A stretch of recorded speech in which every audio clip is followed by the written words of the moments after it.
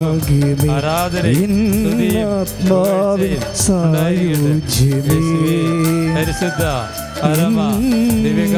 ജീവിതത്തിൻ്റെ സൗഭാഗ്യമേ ആത്മാവിൻ സായുജ്യമേ ഒരു നാളിലും പിരിയാത്ത ഗീതം പാടാൻ ആ തിരുനാമത്തെ വാഴ്ത്താം. ഓ ദിവ്യകാരുണ്യ സ്നേഹമേ അങ്ങേക്കൊരായിരം സ്തോത്രമേകാം.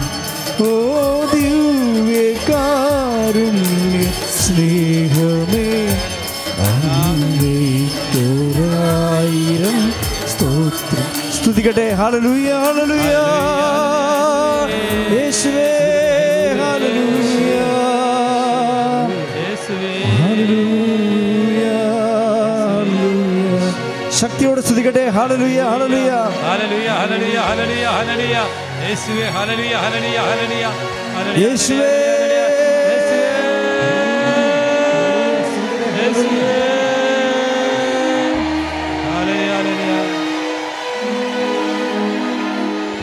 യേശുവേ യേശുവേ യേശുവേ ഹല്ലേലൂയ ഹല്ലേലൂയ ഹല്ലേലൂയ ഹല്ലേലൂയ ഹല്ലേലൂയ ഹല്ലേലൂയ ഹല്ലേലൂയ ഹല്ലേലൂയ യേശുവേ ആരാധന ആരാധന ആരാധന ആരാധന ഹല്ലേലൂയ ഹല്ലേലൂയ ഹല്ലേലൂയ ആരാധന ആരാധന യേശുവേ ആരാധന ആരാധന ആരാധന യേശുവേ ആരാധന. ഹല്ലേലൂയ. കൈകൾ വീശി ഹല്ലേലൂയ ഹല്ലേലൂയ ഹല്ലേലൂയ ഹല്ലേലൂയ ഹല്ലേലൂയ ഹല്ലേലൂയ ഹല്ലേലൂയ. പരിശുദ്ധ പരമദിവ്യകാരുണ്യത്തിന് ആരാധനയും സ്തുതിയും പുകഴ്ചയും ഉണ്ടാകട്ടെ.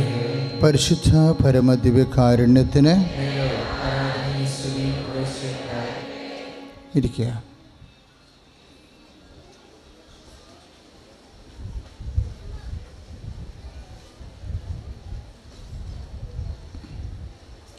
നല്ലവനായ ഈശോയെ, അങ്ങയുടെ ഉന്നതമായ നാമത്തിന് സ്തോത്രം ചെയ്യുന്നു. കർത്താവേ, സമീപസ്ഥരും വിദൂരസ്ഥരുമായി അങ്ങയുടെ വചനം കേട്ടുകൊണ്ടിരുന്ന പ്രാർത്ഥിക്കുന്ന ഓരോ മക്കളുടെ മേലും അവരുടെ ജീവിതത്തിൻ്റെ മേലും പരിശുദ്ധ അമ്മയുടെ മധ്യസ്ഥതയിൽ ഈശോയുടെ വലിയ കാരുണ്യത്താൽ ദൈവത്തിൻ്റെ കൃപ ചൊരിയട്ടെ. സ്തുതിക്കട്ടെ. ഹല്ലേലൂയ ഹല്ലേലൂയ ഹല്ലേലൂയ ഹല്ലേലൂയ ഹല്ലേലൂയ ഹല്ലേലൂയ യേശുവേ നന്ദി. ഹല്ലേലൂയ ഹല്ലേലൂയ യേശുവേ യേശുവേ യേശുവേ യേശുവേ യേശുവേ ഹല്ലേലൂയ ഹല്ലേലൂയ ഹല്ലേലൂയ ഹല്ലേലൂയ യേശുവേ യേശുവേ യേശുവേ യേശുവേ യേശുവേ യേശുവേ. ഓ ദിവ്യകാരുണ്യ സ്നേഹമേ, ഹല്ലേലൂയ ഹല്ലേലൂയ ഹല്ലേലൂയ ഹല്ലേലൂയ ഹല്ലേലൂയ.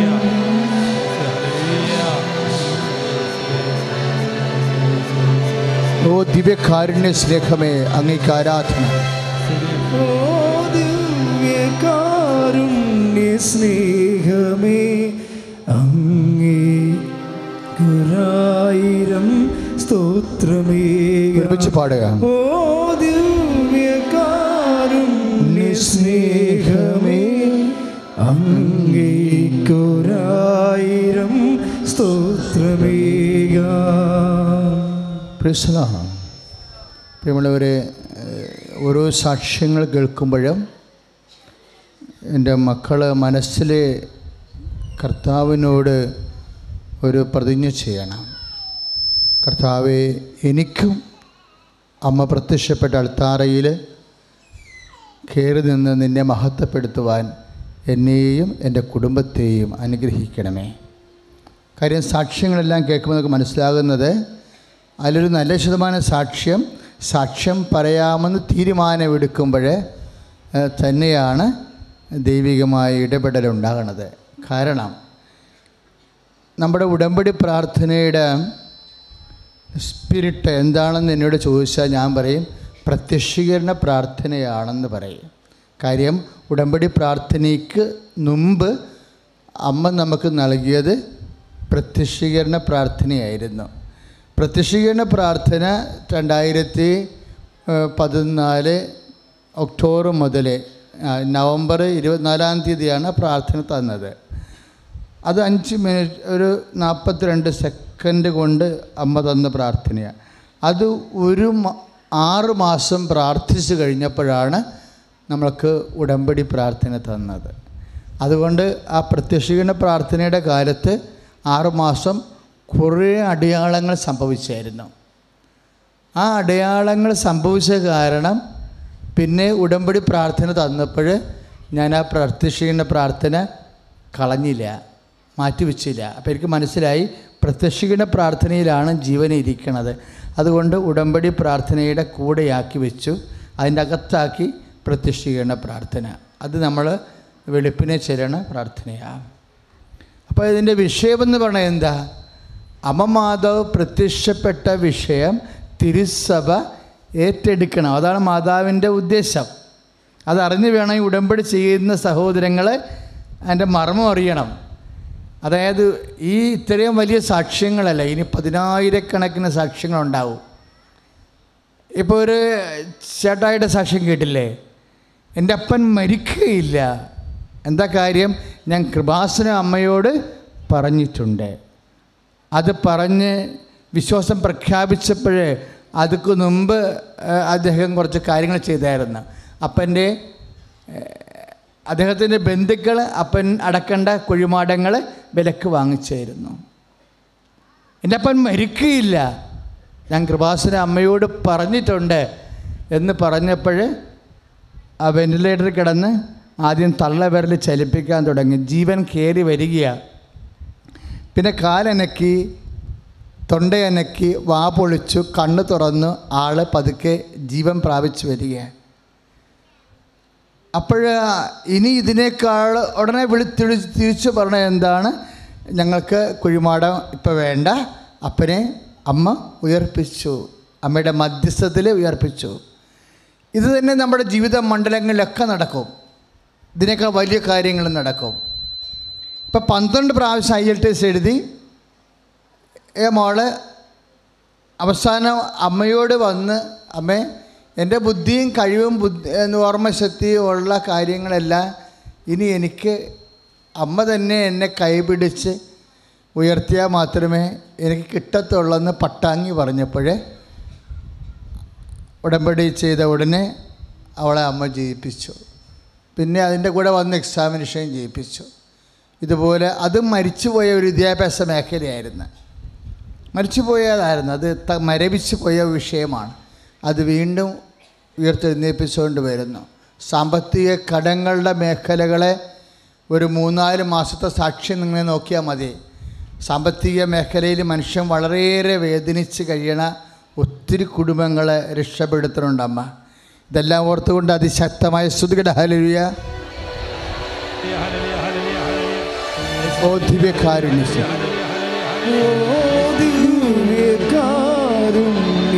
സ്നേഹമേ അങ്ങേയ്ക്കൊരായിരം സ്തോത്രം. സ്വരത്തിൽ എല്ലാവരും ഓ ദിവ്യകാരുണ്യ സ്നേഹമേ അങ്ങേയ്ക്കൊരായിരം സ്തോത്രമേക. ഉടമ്പടി എപ്പോഴും അതിൻ്റെ ഓരോ മാസവും നമ്മൾ കൂടുന്ന 6 പ്രാർത്ഥനകളുണ്ടല്ലേ.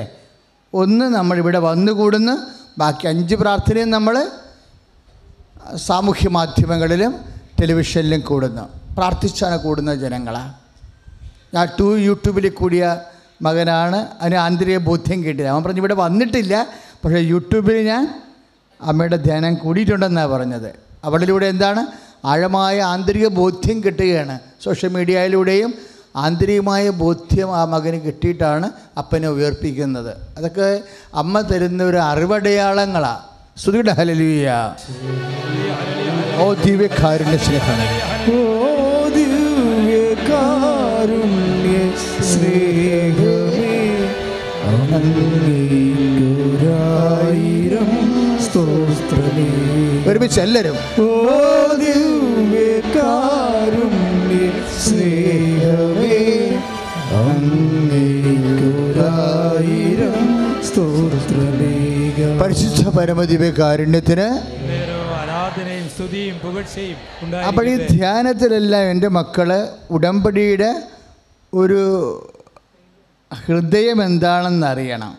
ഉടമ്പടിക്ക് 2 അവയവങ്ങളാണ് ഉള്ളത്. ഇപ്പോൾ മനുഷ്യന് 2 ഫാക്കൽറ്റി ഇല്ലേ,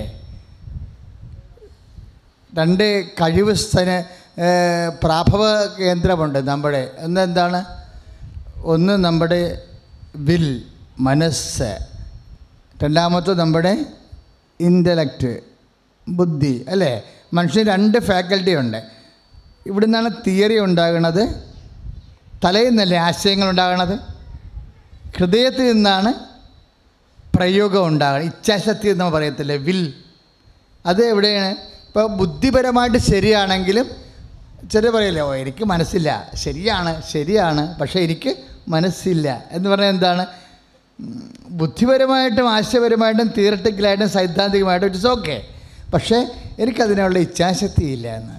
ഇപ്പോൾ 2 ഫാക്കൽറ്റി മനുഷ്യന് വേണം ഒരു ആക്ഷൻ സംഭവിക്കണമെങ്കിൽ. ഉടമ്പടിക്കും 2 ഫാക്കൽറ്റി ഉണ്ട്. എന്താണ്? ഒന്ന് അതിൻ്റെ നിബന്ധനകളാണ്. അതാണ് നിബന്ധനകൾ വളരെ കാർക്കസ്. കാര്യം നിബന്ധനകൾ 6 എണ്ണം ഉണ്ട് നമുക്ക്. ആ നിബന്ധനകളെല്ലാം എന്താ? ഒറ്റ വാക്കാണ് നിബന്ധന. അവൻ പറഞ്ഞതുപോലെ ചെയ്യുക. മരിയൻ ഉടമ്പടിയും ബൈബിളിലെ സാധാരണ ഉടമ്പടിയും തമ്മിലുള്ള വ്യത്യാസം, സാധാരണ ഉടമ്പടി നോഹിൻ്റെ കാലം മുതൽ, എബ്രഹാത്തിൻ്റെ കാലം മുതൽ, മോസസിൻ്റെ കാലം മുതൽ ഇങ്ങനെ ദൈവം ജനത്തോട് ബന്ധപ്പെടുന്ന ഒരു പൊതു ഫോർമാറ്റാണ്, ഇപ്പോൾ ഒരു പൊതു ഫോർമുലയാണ്. അപ്പം അതിൻ്റെ ഒരു വിഷയം മനുഷ്യൻ വാഗ്ദാനം പ്രാപിക്കാൻ മനുഷ്യൻ, ഇപ്പോൾ എബ്രഹാം ദൈവത്തിൻ്റെ വാഗ്ദാനം എങ്ങനെയാണ് പ്രാപിച്ചത്? വിശ്വാസം അതിലേക്ക് ഇൻവെസ്റ്റ് ചെയ്യുമ്പോഴാണ് വാഗ്ദാനം പ്രാപിക്കുന്നത്. പക്ഷേ വാഗ്ദാനം പ്രാപിക്കുമ്പോഴും ഒരു വിഷയമുണ്ട്. എന്താണ്? അതിൻ്റെ സമയം അപ്പോഴും നമുക്ക് കൺട്രോൾ ചെയ്യാൻ പറ്റത്തില്ല. എബ്രഹാത്തിന് ദൈവം കൊടുത്ത വാഗ്ദാനത്തിൻ്റെ മേൽ പ്രാപിക്കാൻ സമയത്തിൻ്റെ മേൽ കൺട്രോൾ ഇല്ലാത്തത് കൊണ്ടാണ് ഇസഹാക്ക് ജനിക്കാൻ താമസിച്ചുകൊണ്ട് സാറ എബ്രഹാത്തിനെ സമ്മർദ്ദത്തിലാക്കി ഹാഗറിനെ കൊണ്ട് കുഞ്ഞിനെ പ്രസവിപ്പിച്ചത്. ആ സമയത്തിന് മേൽ കൺട്രോൾ ഇല്ലാതെ വന്നപ്പോൾ സംഭവിച്ച വിഷയമാണത്. പക്ഷെ മരിയൻ ഉടമ്പടിയിലാകുമ്പോൾ നമ്മുടേത് എന്താ?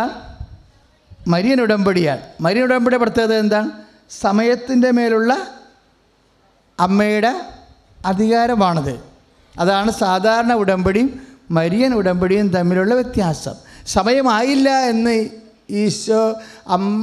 അമ്മ ഈശോയോട് പറയുമ്പോൾ, ഈശോ അമ്മയോട് പറയുമ്പോൾ അമ്മയ്ക്ക് പരിശുദ്ധാത്മാവ് നിറഞ്ഞ ആളാണ്. ആദ്യം ലൂക്ക 1:28 hail Mary full of grace, കൃപ നിറഞ്ഞവളെ സ്വസ്തി. എൻ്റെ ദൈവവേദനെ ഒരു വിശ്വാസിയുടെ ജീവിതത്തിലെ ഏറ്റവും വലിയ അനുഗ്രഹം എന്ന് പറയുന്നത് എന്താണ്? കൃപ നിറയുകയാണ്. കൃപ നിറഞ്ഞു കഴിയുമ്പോൾ എന്ത് സംഭവിക്കും? ദൈവത്തിൻ്റെ ജ്ഞാനവും നിറയും. ദൈവത്തിൻ്റെ ജ്ഞാനത്തിൽ അമ്മയ്ക്ക് മനസ്സിലായി സമയമാകാത്തൊരു വിഷയമാണ് ഈശോൻ്റെ ജീവിതത്തിലെ പരസ്യജീവിതം തുടങ്ങേണ്ട കാലം, പിതാവിൻ്റെ മനസ്സിലുള്ള ദൈവരാജ്യത്തിൻ്റെ പ്രഘോഷണം, വീര്യപ്രവർത്തികളുടെ കാലം, അത് പിതാവിൻ്റെ മനസ്സിൽ നിശ്ചയിച്ചിരിക്കുന്ന സമയം ഇനിയും ആയിട്ടില്ല എന്നാണ് ഈശോ പറഞ്ഞത്. ആ സമയത്തെ പിടിച്ചിറക്കി കൊണ്ടുവരാൻ വേണ്ടി പരിശുദ്ധ അമ്മയ്ക്ക് ലഭിച്ച പരിശുദ്ധാത്മാവിൻ്റെ ജ്ഞാന ഉപദേശമാണ് അവൻ പറഞ്ഞതുപോലെ ചെയ്യുക എന്നുള്ളത്. അല്ല വെള്ളം കോരാനും പണി നിറക്കാനുമുള്ള വിഷയമല്ലത്. ബൈബിൾ ആകമാനം ഉപയോഗിക്കുന്ന വാക്കാണ്. ഇതുപോലെയുള്ള ഒരു പ്രതിസന്ധി സീനായി മലമുകളുടെ താഴ്വരെ സംഭവിക്കും. എന്താണ് സംഭവിക്കുന്നത്? മോസസിനെ അവർ രഹസ്യമായിട്ട് കൊല്ലാൻ തീരുമാനിക്കും. അവരുടെ മനസ്സതാണ് വെളിപ്പാക്കുന്നത്. എന്താ കാര്യം? വാഗ്ദാന നാട് പ്രാപിക്കുക എന്നുള്ളത് നിസ്സാരമായ കാര്യമല്ല.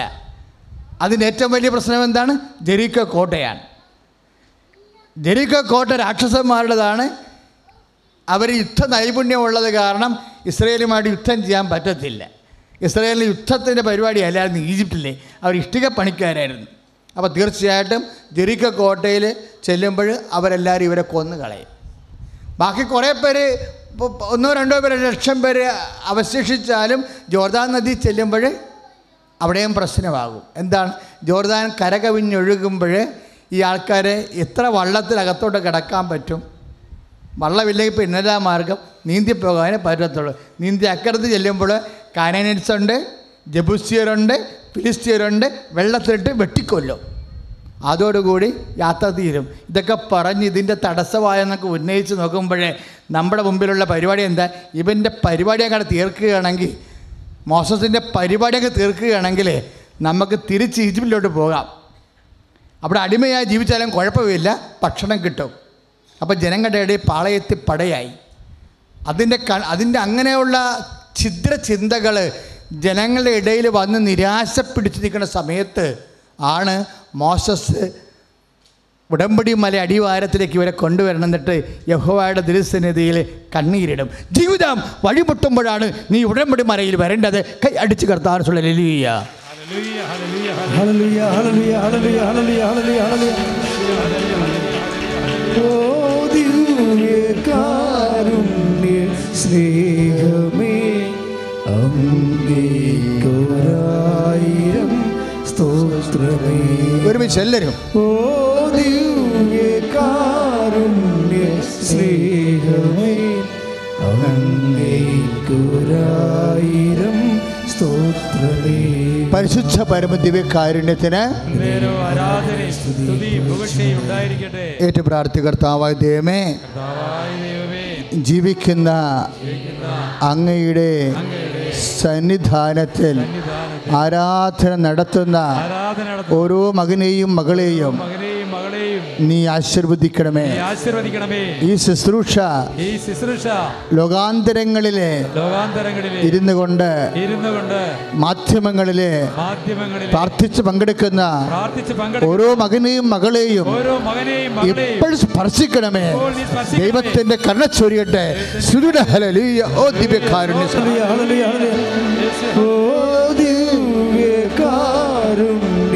സ്നേഹമേ, അങ്ങേക്കൊരായിരം സ്തോത്രമേ. ഒരുമിച്ച് പാടുക. ഓ ദിവ്യകാരുണ്യ സ്നേഹമേ, അങ്ങേക്കൊരായിരം സ്തോത്രമേ. പരിശുദ്ധ പരമദിവ്യകാരുണ്യത്തിന്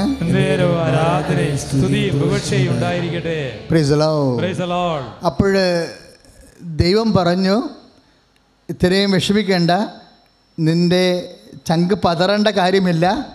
ജനങ്ങളോട് പറയണം, അവരുടെ ജീവിത പ്രതിസന്ധി പരിഹരിക്കാൻ ഞാൻ അവരുടെ കൂടെ വരും. Praise the Lord. ഉടമ്പടി ദൈവം നമ്മുടെ കൂടെ വരുന്ന പ്രാർത്ഥനയാണ്. ഞാൻ അവരുടെ കൂടെ വരും.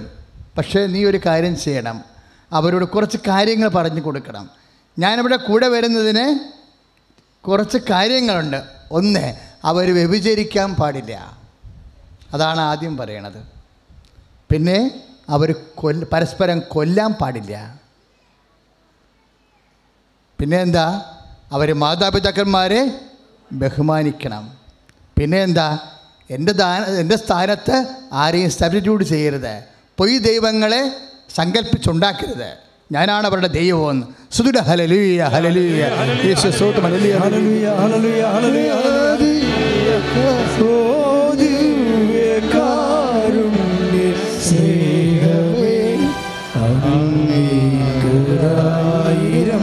സ്തോത്രമേ. ശ്രദ്ധിച്ചെല്ലാവരും. ഓ ദിവ്യകാരുണ്യ സ്നേഹമേ അങ്ങേക്കൊരായിരം സ്തോത്രമേ. പരിശുദ്ധ പരമദിവ്യകാരുണ്യത്തിന്. അപ്പോൾ ഉടമ്പടിയുടെ എൻ്റെ മക്കൾ ഓർക്കണേ, എന്തോ ഒരു ഈ 10 കൽപ്പന കേൾക്കുമ്പോൾ നിങ്ങളുടെ കണ്ണ് നിറയണം. എന്താ കാര്യം എന്നറിയാവോ? ആ 10 കൽപ്പന പാലിപ്പിച്ചുകൊണ്ട് ദൈവം നമ്മളെ നിർഗുണന്മാരാക്കാൻ വേണ്ടി ചെയ്തതല്ല. എന്തിനാണ്? ദൈവത്തിൻ്റെ സാന്നിധ്യം നിൻ്റെ ജീവിതത്തിൻ്റെ ജെറിക്കോട്ട പൊടിക്കാൻ, നിൻ്റെ ജീവിതത്തിൻ്റെ കണ്ണീരിൻ്റെ ജോർദാൻ നദി വറ്റിക്കാൻ നിൻ്റെ ദൈവം നിൻ്റെ കൂടെ വരാനുള്ള ദൈവത്തിൻ്റെ ഗാഠമായ ആഗ്രഹമാണ് ദൈവത്തിൻ്റെ കൽപ്പനയായിട്ട് നമുക്ക് തന്നിരിക്കുന്നത്. കൈ അടിച്ചു കിടത്താൻ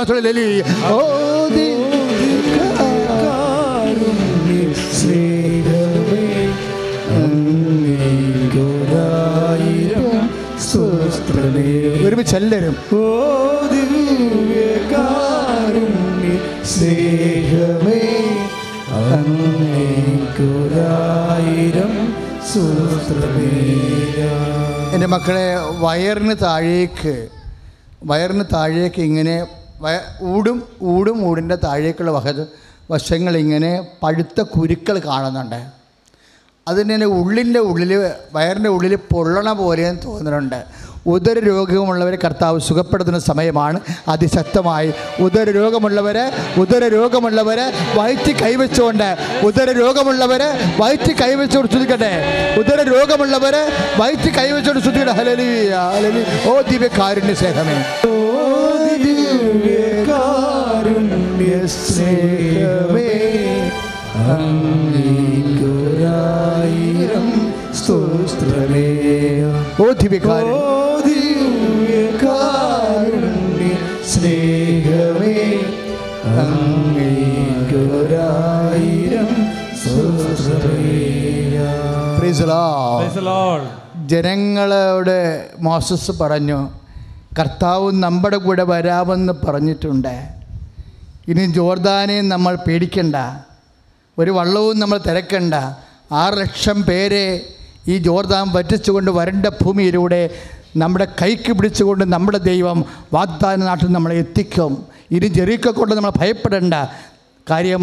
മോസസിൻ്റെ കാലം വരെ ദൈവം പറഞ്ഞുകൊണ്ടിരുന്ന വാക്കുണ്ട്, നിങ്ങൾ മൗനമായിരുന്നാൽ മതി, കർത്താവ് നിങ്ങൾക്ക് വേണ്ടി യുദ്ധം ചെയ്യുമെന്ന്. അതാണ് ഉടമ്പടി. അതാണ് പുറപ്പാടിൻ്റെ 14:14. നിങ്ങൾ മൗനമായിരുന്നാൽ മതി, കർത്താവ് നിങ്ങൾക്ക് വേണ്ടി യുദ്ധം ചെയ്യും എന്ന് പറഞ്ഞ്. നിങ്ങൾ മൗനമായിരുന്നാൽ മതി, കർത്താവ് നിങ്ങൾക്ക് വേണ്ടി യുദ്ധം ചെയ്യും. അത് തന്നെയാണ് ഫിലിപ്പിയർ FAC ലേഖനത്തിൽ 2:8 പറയണത്. Not by merit but by grace. നിന്റെ കഴിവ് കൊണ്ടല്ല, എൻ്റെ കൃപ കൊണ്ടെന്ന് കൈ അടിച്ച് കർത്താവ്.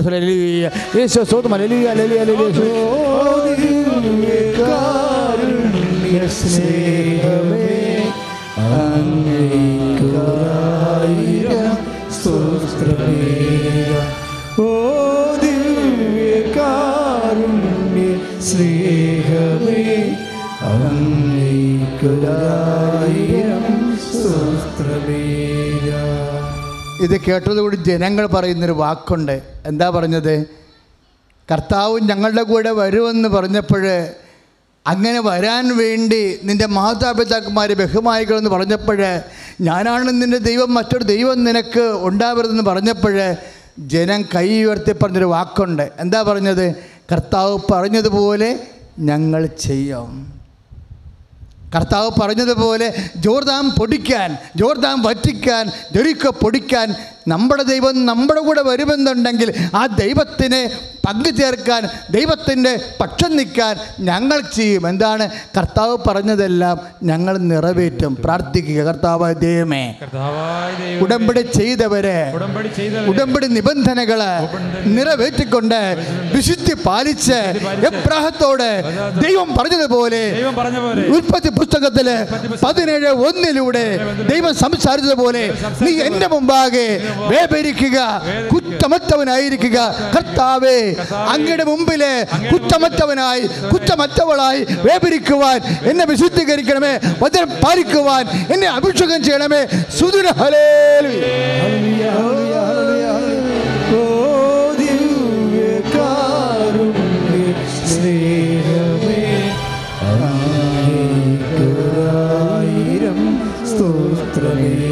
ചിലരും ഓ ദിവ്യകാരുണ്യ സ്നേഹമേ അങ്ങേക്കൊരായിരം സ്തോത്രമേ. അപ്പോഴേ ആദ്യകാലം മുതൽ പറയണതാണ് എന്താണ്? എൻ്റെ മുമ്പാകെ നടക്കുക, കുറ്റമറ്റവനായിരിക്കുക. അങ്ങനെ വന്നാൽ നിൻ്റെ വിശുദ്ധിയിലെ ഞാൻ നിൻ്റെ കൂടെ സഞ്ചരിക്കും. അങ്ങനെ സഞ്ചരിച്ച് ഇവിടം വരെ എത്തിയപ്പോൾ ദൈവം പറഞ്ഞു, ഇമ്മാനുവേൽ. ഇതും ഉടമ്പടി വാഗ്ദാനത്തിൻ്റെ ഭാഗമാണ്. വചനം മാംസമായത് എബ്രാഹത്തിന് നൽകിയ ഉടമ്പടി വാഗ്ദാനത്തിൻ്റെ ഭാഗമാണ്. നിനക്ക് നിൻ്റെ സന്തതിക്ക് ഞാൻ അവകാശമായി നൽകുമെന്ന് പറയുമ്പോൾ സന്തതികൾക്കല്ല, യേശുക്രിസ്തുവിനെ ഉദ്ദേശിച്ചതെന്ന് ഗലാത്യർ 3:15-16 പറയണത് കർത്താവിനെ ഉദ്ദേശിച്ചാണ്. എല്ലാം ദൈവത്തിന് ഉടമ്പടിയാണ്. സ്വന്തം മകനെ ലോകത്തിന് നൽകണത് പോലും. ശ്രുതികട ഹല്ലേലൂയ, ഹല്ലേലൂയ, ഹല്ലേലൂയ, ഹല്ലേലൂയ, ഹല്ലേലൂയ.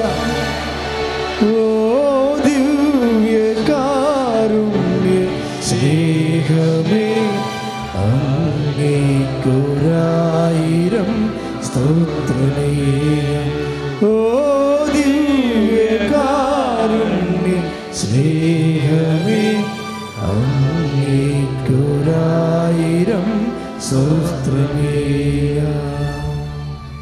പുറപ്പാടിൻ്റെ 18-19-8 കർത്താവ് പറഞ്ഞതുപോലെ, കർത്താവിൻ്റെ വചനം പോലെ ഞങ്ങൾ ജീവിച്ചു കൊള്ളാം എന്ന് പറഞ്ഞതിൻ്റെ മരിയൻ വാക്കാണ് അവൻ പറഞ്ഞതുപോലെ ചെയ്യുക എന്നുള്ളത്. നമ്മൾ ഉടമ്പടിയിലെ അമ്മയുടെ അനുഗ്രഹത്തിൻ്റെ സൂത്രവാക്യങ്ങൾ ഉപയോഗിച്ചിരിക്കുന്നത്. നമുക്ക് ഉടമ്പടി തന്നപ്പോൾ അമ്മ അത് വ്യാഖ്യാനിച്ചു തന്നു. മകനെ, അവൻ പറഞ്ഞതുപോലെ ചെയ്യുക എന്ന് വെച്ചാൽ ഈശോ ഈ ഭൂമിയിൽ വന്നപ്പോൾ മനുഷ്യൻ രക്ഷ പ്രാപിക്കണമെങ്കിൽ, അനുദിന ജീവിതത്തിൽ നിന്ന് രക്ഷപ്പെടണമെന്നുണ്ടെങ്കിൽ, പ്രയാസങ്ങളിൽ നിന്ന് രക്ഷപ്പെടണമെന്നുണ്ടെങ്കിൽ ദൈവത്തിൻ്റെ വചനങ്ങൾ പാലിച്ചാൽ മതിയെന്ന് അവൻ നമ്മളോട് പറഞ്ഞതാണ്. ലോകം മുഴുവൻ പോവുക, എല്ലാ സൃഷ്ടികളോടും സുവിശേഷം പ്രസംഗിക്കുകയെന്ന്.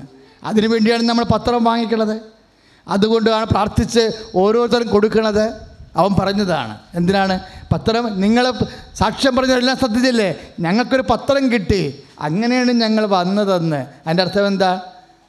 സുവിശേഷം പ്രചരിക്കപ്പെട്ടു എന്നല്ലേ എൻ്റെ അർത്ഥം. അറിഞ്ഞല്ലേ അർത്ഥം, അറിഞ്ഞവർ ആഴപ്പെട്ടെന്നല്ലേ അർത്ഥം. വലിയ സുവിശേഷ വേലയാണ് കേരളം മുഴുവൻ നടക്കുന്നത്, ലോകം മുഴുവൻ നടക്കുന്നത്. അവൻ പറഞ്ഞതാണ് അനുദപിക്കുക, സുവിശേഷത്തെ വിശ്വസിക്കുക എന്ന്. അതുകൊണ്ടാണ് നമ്മൾ 3 പാപങ്ങൾ വെറുത്തുപേക്ഷിക്കുന്നത്. ഉടമ്പടിയും നമ്മൾ 3 പാപങ്ങൾ 3 മാസം കൊണ്ട് വെറുത്തുപേക്ഷിക്കത്തില്ലേ? എന്താ കാര്യം? മർക്കോസിൻ്റെ 1:15 അവൻ പറഞ്ഞതാണ്. എന്താണ്? അനുദപിക്കുക, സുവിശേഷത്തെ വിശ്വസിക്കുക എന്നാണ്. വിശുദ്ധിയാണത്. അത് എൻ്റെ മുമ്പാകെ നടക്കുക, കുറ്റമറ്റവനായിരിക്കുക എന്നുള്ള ഉൽപ്പത്തി പുസ്തകത്തിൻ്റെ 17:1 മർക്കോസിൻ്റെ 1:15 എന്താണ്? അനുദപിക്കുക, സുവിശേഷത്തെ വിശ്വസിക്കുക എന്ന്. അതെല്ലാം ഉടമ്പടിയുടെ നിബന്ധനകളാണ്. വളരെ കൃത്യമായിട്ട് കണക്ക് കൂട്ടി അമ്മ തന്നിരിക്കുന്ന രക്ഷപ്പെടാനുള്ള സൂത്രവാക്യമാണ് ഉടമ്പടി. അതുകൊണ്ട് എൻ്റെ മക്കൾ നിബന്ധനകൾ പാലിക്കുമ്പോൾ ഓർക്കണം. ഞാൻ ഈ ദിവസങ്ങളിൽ കർത്താവിൻ്റെ വചനം ഇങ്ങനെ വായിച്ചുകൊണ്ടിരുന്ന സമയത്ത് കഴിഞ്ഞ ഞായറാഴ്ച ലത്തീൻ പള്ളികളിലെല്ലാം വായിച്ച ഒരു സുവിശേഷമുണ്ട്. പത്രോസ് കർത്താവിൻ്റെ അനുഗ്രഹത്തോടെ മീനില്ലാത്ത കടലിൽ നിന്ന് മീൻ പിടിക്കണ സുവിശേഷമാണ്. മീനില്ലാത്ത കടലാണ്, മീനുള്ള കടലിൽ നിന്നല്ല മീൻ പിടിച്ചിരിക്കണത്. എപ്പോഴും നിങ്ങൾ മനസ്സിലാക്കണം. ചില ആൾക്കാർ എന്നോട് ചോദിക്കും, അച്ഛാ 2 കോടി കടമുണ്ട് അച്ഛാ എന്ന് പറഞ്ഞ് കണ്ണുനീരോടെ നിൽക്കും. അപ്പോൾ ഞാൻ തിരിച്ചൊരു ചോദ്യം ചോദിക്കും, അത് രക്ഷപ്പെടാൻ വേണ്ടി മാനുഷികമായ വല്ല വഴിയുണ്ടോ എന്ന്. അപ്പോൾ അവരെന്നോട് തിരിച്ചു പറയും, അച്ഛാ ഒരു വഴിയുമില്ല, കിട്ടാനുള്ള സ്ഥലത്തു നിന്നെല്ലാം വാങ്ങിച്ച് കുഴിക്കാനുള്ളെല്ലാം കുഴിച്ച് വെച്ചിരിക്കുകയാണ്. ഇനി ഓരോരുത്തും കുഴിക്കാൻ ഇല്ല, സ്ഥലമില്ല, കിട്ടാനില്ല, വാങ്ങിക്കാൻ ഒരു വഴിയുമില്ല എന്ന് പറയുമ്പോൾ ഞാൻ ചിരിക്കും. സന്തോഷത്തോടെയാണ് ചിരിക്കേണ്ടത്. എന്താ കാര്യം എന്നറിയാവോ? നമ്മളെ ബുദ്ധിക്കും ശക്തിക്കും ശേഷിക്കും ശേഷിക്കുമൊക്കെ ഒരു വഴി കാണുന്നില്ലെങ്കിൽ അതിൻ്റെ അർത്ഥം എന്താണ്? യോഹന്നാൻ 14:6 അവൻ പറഞ്ഞിട്ടുണ്ട്, നിനക്ക് വഴിമുട്ടുമെന്ന്. നിനക്ക് വഴിമുട്ടുമ്പോൾ ഞാനാണ് വഴിയെന്ന്. എൻ്റെ ദൈവത്തിലെ നിൻ്റെ മുമ്പിൽ ഒരു വഴിയില്ലെന്നുണ്ടെങ്കിൽ അതിൻ്റെ അർത്ഥം എന്താണ്? അത് വഴിയേ ഇല്ലെന്നല്ല, കർത്താവാണ് എൻ്റെ വഴിയെന്നാണ്. കൈ അടിച്ച് കർത്താവ് ഹല്ലേലൂയ യേശുവേ സ്തോത്രം ഹല്ലേലൂയ ഹല്ലേലൂയ സ്തോത്രം.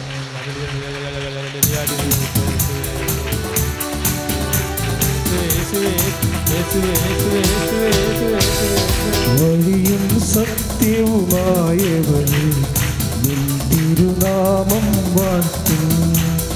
വഴിയും സത്യവുമായവനേ നിൻ തിരുനാമം വാഴ്ത്തും. അബാ പിതാവേ ദൈവമേ അവിടുത്തെ രാജ്യം വരേണമേ. അങ്ങേ തിരുഹിതം ഭൂമിയിൽ എന്നും നിറവേറിടേണമേ. അബാ പിതാവേ ദൈവമേ അവിടുത്തെ രാജ്യം വരേണമേ. അങ്ങേ തിരുഹിതം ഭൂമിയിൽ എന്നും നിറവേറിടേണമേ. Price the Lord. അപ്പോൾ വചനം പ്രഘോഷിച്ച് കഴിഞ്ഞതിന് ശേഷം ഈശോ പത്രോസിനോട് പറഞ്ഞു, എന്താ പറഞ്ഞത്? മീൻ പിടിക്കാനായി ആഴങ്ങളിലേക്ക് നീക്കി വലയിറക്കുക എന്ന് പറഞ്ഞു.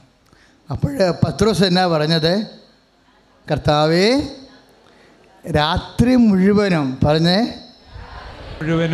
പണിയെടുത്തിട്ടും ഞങ്ങൾക്ക് ഒന്നും കിട്ടിയില്ല. മത്സ്യത്തൊഴിലാളി സഹോദരൻ ഇവിടെ ഉണ്ടെങ്കിൽ അവർക്ക് മനസ്സിലാവുന്ന ദുരന്തം എന്താണെന്ന്. രാത്രി മുഴുവനും പണിയെടുത്തിട്ട് ഞങ്ങൾക്ക് ഒന്നും കിട്ടിയില്ല.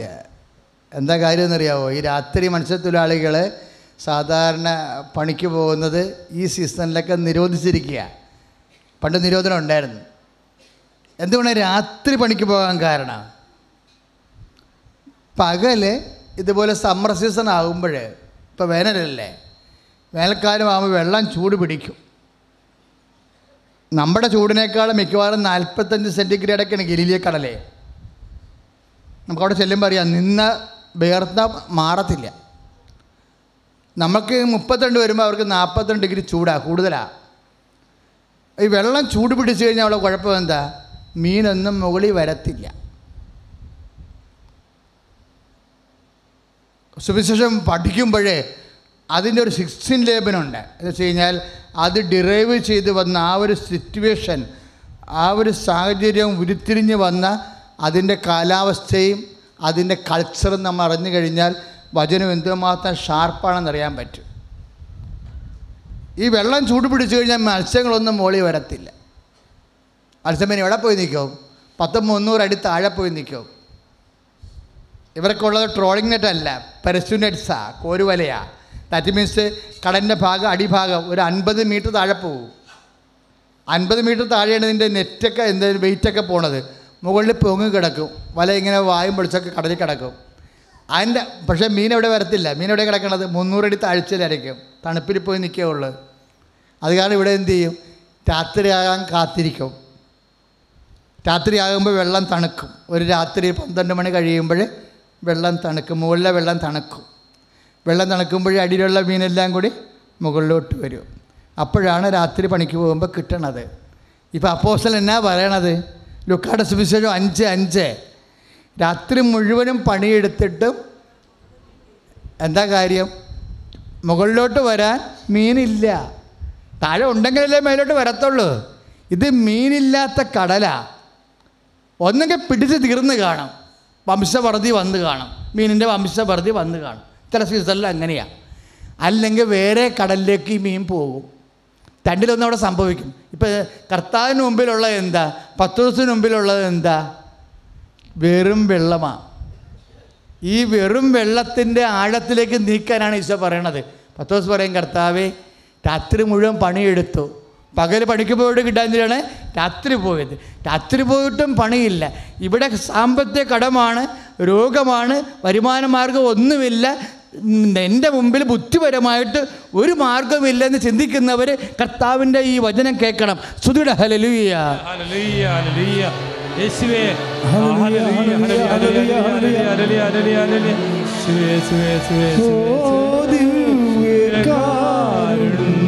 സ്നേഹമേ അങ്ങേക്കൊരായിരം സ്തോത്രമേകാം. ഓ ദിവ്യകാരുണ്യ സ്നേഹമേ അങ്ങേക്കൊരായിരം സ്തോത്രമേകാം. പരിശുദ്ധ പരമദിവ്യകാരുണ്യത്തിന് ആരാധനയും സ്തുതിയും പുകഴ്ചയും അപ്പോൾ ഉണ്ടായിരിക്കട്ടെ. നമ്മുടെ ബുദ്ധിക്കോ ശക്തിക്കോ സ്വാധീനത്തിനോ നമ്മളെ രക്ഷപ്പെടാനുള്ള ഒരു മാർഗവും നിൻ്റെ മുമ്പിലില്ലെന്ന് വിചാരിച്ചോ? ചില ആൾക്കാരൊക്കെ വന്ന് എന്നോട് അച്ഛാ ഹൈക്കോടതിയും തള്ളിയെന്നൊക്കെ പറയും കേസ്. അപ്പോഴും ആ കേസ് നമ്മളെടുക്കും. എന്താ കാര്യം? ഇതെല്ലാ കേസിനും പിടിക്കാൻ വേണ്ടി ഒരാളുണ്ടല്ലോ ഇവിടെ, അല്ലേ? ഞാൻ പറയും വിശ്വസിക്കുക മാത്രം ചെയ്യുമെന്ന് ഈശോ പറയും. കൊച്ചു മരിച്ചു പോയെന്ന് പറയുമ്പോൾ ഈശോ എന്നാ പറയണത്? വിശ്വസിക്കുക മാത്രം ചെയ്യും. ജയരൂസിനെ വീട്ടിലോട്ട് പോകുമ്പോഴെന്താ പറയണത്? വിശ്വസിക്കുക. അവർ പറയാം, തിരിച്ചവനവർ പറയാം കുട്ടി മരിച്ചു, ഇനി ഗുരുവിനെ ബുദ്ധിമുട്ടിക്കേണ്ടെന്ന് പറയുമ്പോൾ കർത്താവ് പറയും വിശ്വസിക്കുക മാത്രം ചെയ്യുക. ദാറ്റ് മീൻസ് വിശ്വാസം മരിക്കാതിരുന്നാൽ മതി എന്ന കർത്താവ് പറയണത്. കൈ അടിച്ച് കർത്താവ് കൊച്ചു മരിക്കട്ടെ, നിന്റെ വഴി മുട്ടട്ടെ, നിന്റെ വിശ്വാസം മരിക്കാതിരുന്നാൽ മതി എന്ന് കർത്താവ് നിന്നോട് പറയുന്നു.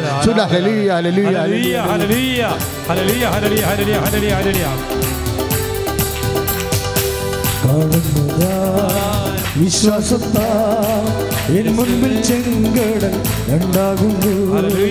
കാണുന്നു ഞാൻ വിശ്വാസത്താൽ എൻ മുൻപിൽ ചെങ്കടൽ രണ്ടാകുന്നു.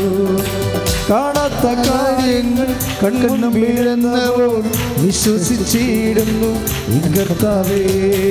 കാണാത്ത കാര്യങ്ങൾ കണ്ണും വീഴുന്നവർ വിശ്വസിച്ചിടുന്നു കർത്താവേ. കാണുന്നു ഞാൻ വിശ്വാസത്താൽ എൻ മുൻപിൽ ചെങ്കടൽ രണ്ടാകുന്നു. പരിശുദ്ധ പരമദിവ്യകാരുണ്യത്തിന് ആരാധനയും സ്തുതിയും പുകഴ്ചയും ഉണ്ടായിരിക്കട്ടെ. കുട്ടി മരിച്ചോട്ടെ, നിന്റെ വിശ്വാസം മരിക്കാതിരുന്നാൽ മതി. അതാണ് കർത്താവിൻ്റെ നിലപാട് എല്ലാ വിഷയങ്ങളോടും. എല്ലാം തകർന്നെന്ന് പറയുമ്പോഴും തകരട്ടെ, നിന്റെ വിശ്വാസം തകരാതിരുന്നാൽ മതി എന്ന് പറയും. ഈശോ മാത്രമേ ലോകത്തോട് അങ്ങനെ പറഞ്ഞിട്ടുള്ളൂ. കാര്യം അവൻ മാത്രമാണ് ദൈവം, അവൻ മാത്രമാണ് നിന്റെ വഴി. കൈയടിച്ച് കർത്താവ്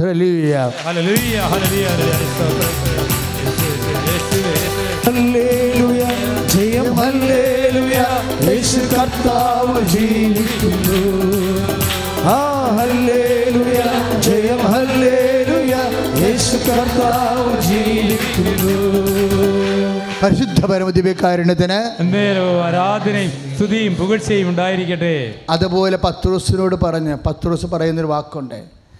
പത്രോസ് എപ്പോൾ വാ വിളിച്ചാലും നിങ്ങൾ ശ്രദ്ധിക്കണം, അഭിഷിക്തൻ്റെ ഒരു അഭിഷേക അധികാരമുണ്ട്. പത്രോസ് എപ്പോൾ വാ വിളിച്ചാലും കർത്താവ് പറയാതെ പറയുന്നൊരു വാക്കുണ്ട്, ശമയോൻ ബാർച്ചോന, യോനായുടെ പുത്രനായ ശമയോനെ. ഇത് മാംസരക്തങ്ങളല്ല, നിൻ്റെ ബുദ്ധിയോ ശക്തിയോ മാനുഷികമായ അറിവോ അല്ല. പിന്നെ എന്താണ്? എൻ്റെ സ്വർഗസ്ഥനായ പിതാവാണ് നിനക്കിത് വെളിപ്പെടുത്തിയത്. രാത്രി പണിക്ക് പോയിട്ട് പണിയില്ലാത്തപ്പോഴേ, പകൽ പണിക്ക് പോയിട്ട് പണിയില്ലാത്തപ്പോഴേ, ആ കടലിൽ മീനില്ലാത്തപ്പോഴേ, ആ കടൽ വെറും ശുദ്ധമായ ചൂടുവെള്ളമായി മാറുമ്പോഴേ, അങ്ങനെ ചൂടുവെള്ളത്തിൽ എങ്ങനെ മത്സ്യങ്ങൾ ഉൽപ്പാദിപ്പിക്കണമെന്ന് കർത്താവിൻ്റെ വചനം പറയുന്നുണ്ട്. എന്താ കർത്താവിൻ്റെ വചനം പറഞ്ഞത്?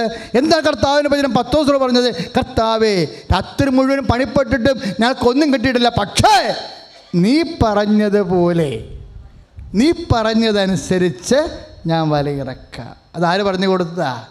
പിതാവ് പറഞ്ഞു കൊടുത്തതാ. പത്രോസിന് എപ്പോഴും ഇങ്ങനെ ഉണ്ട്. പത്രോസിന് ഒരു വെളിപാടിൻ്റെ മനുഷ്യനാണ് അങ്ങേര്. ജീവിക്കാനുള്ള മാർഗം, ഒരു പ്രതിസന്ധി അതിജീവിക്കാൻ മനുഷ്യരാശിക്കുള്ള മാർഗം, ഈശോ കഴിഞ്ഞാൽ പിന്നീട് കർത്താവിൻ്റെ പിൻഗാമിയായി ലോകത്തെ നയിക്കേണ്ടത് പത്രോസാണ്. അതുകൊണ്ട് പത്രോസിലൂടെ ദൈവം സംസാരിക്കും. അതുകൊണ്ട് ഈശോ പറയും, ശമയോൻ, മാംസരക്തങ്ങളല്ല, എൻ്റെ സ്വർഗസ്ഥനായ പിതാവാണ് ഇത് നിനക്ക് വെളിപ്പെടുത്തിയത്. പത്രോസിൻ്റെ വേറെയും വെളിപാടുണ്ട്, പിതാവ് വെളിപ്പെടുത്തിയ വെളിപാട്. പത്രോസിന് തള്ളിപ്പറച്ചത് പോലും ഒരു വെളിപാടാണ്. പത്രോസ് തള്ളിപ്പറഞ്ഞ് എന്തും പറഞ്ഞാൽ തള്ളിപ്പറഞ്ഞത്?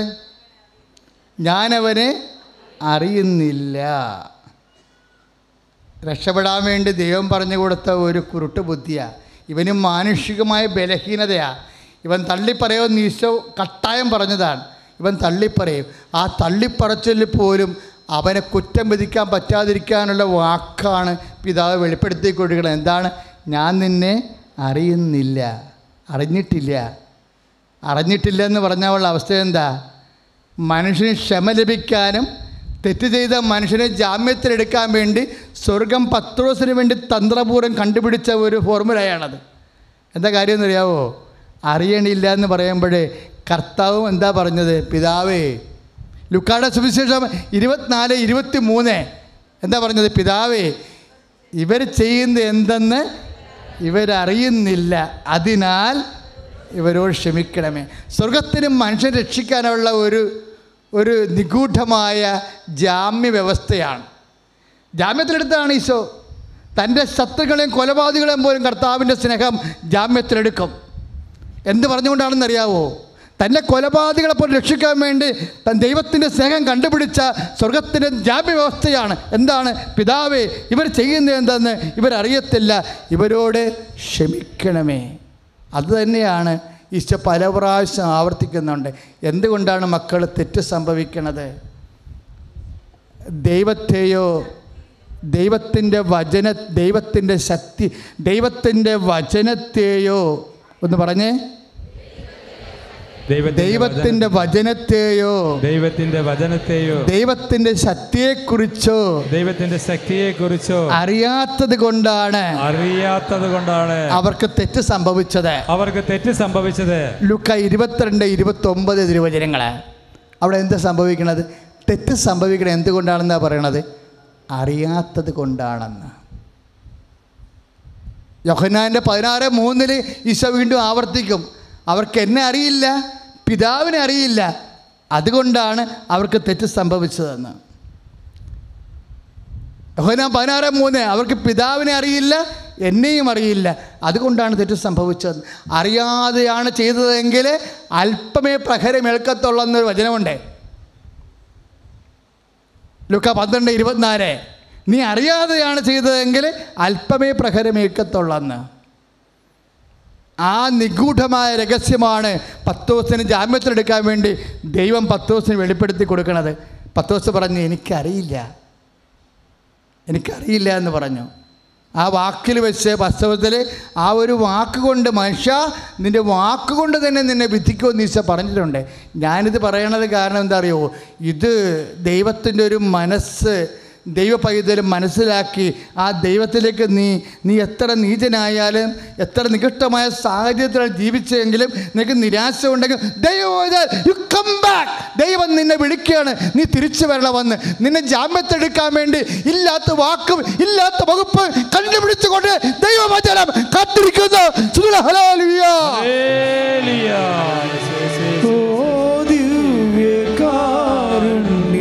സ്നേഹമേ അങ്ങേക്കൊരായിരം സ്തോത്രമേ. ഓ ദിവ്യകാരുണ്യ സ്നേഹമേ അങ്ങേക്കൊരായിരം സ്തോത്രമേ. പരിശുദ്ധ പരമദിവ്യകാരുണ്യത്തിന് ആരാധനയും സ്തുതിയും പുകഴ്ചയും ഉണ്ടായിരിക്കട്ടെ. ശമയോൻ മാംസരക്തങ്ങളല്ല, എൻ്റെ സ്വർഗസ്ഥനായ പിതാവാണ് ഇത് നിനക്ക് വെളിപ്പെടുത്തിയത്. അതുപോലെ ശമയോൻ്റെ വെളിപാടാണ്. രാത്രി മുഴുവനും ഞങ്ങൾ പണിപ്പെട്ടിട്ടും ഞങ്ങൾക്കൊന്നും കിട്ടിയില്ല.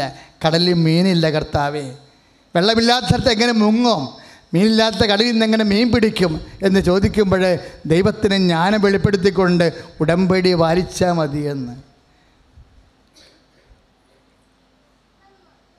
പുറപ്പാട് 19:8 പറഞ്ഞില്ലേ, കർത്താവ് പറഞ്ഞതുപോലെ ഞങ്ങൾ നിറവേറ്റുമെന്ന്. അപ്പോൾ കർത്താവ് ജെറീക്കോ കോട്ട പൊടിക്കും, കർത്താവ് ജോർദാൻ വറ്റിക്കും. ശമയോനും അത് തന്നെയാണ് പറയുന്നത്, കർത്താവെ അങ്ങ് പറഞ്ഞതനുസരിച്ച് ഞാൻ വിലയിറക്കും.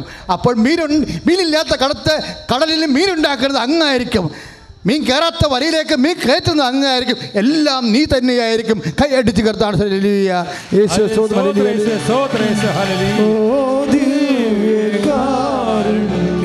സ്നേഹമേ അങ്ങേക്കൊരായിരം സ്തോത്രം. സ്വരത്തിൽ എല്ലാവരും ഓ ദിവ്യകാരുണ്യ സ്നേഹമേ അങ്ങേക്കൊരായിരം സ്തോത്രം. ശ്രുതികട ഹല്ലേലൂയ ഹല്ലേലൂയ ഹല്ലേലൂയ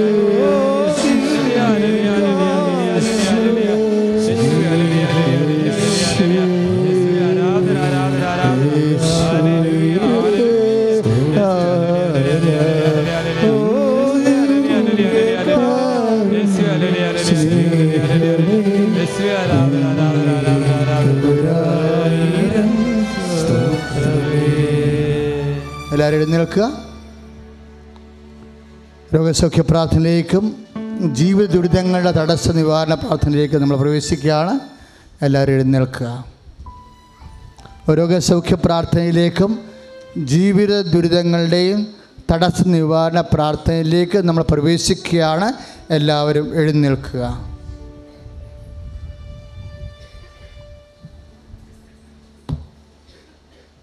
സന്തോഷത്തിൽ എഴുന്നേൽക്കുക.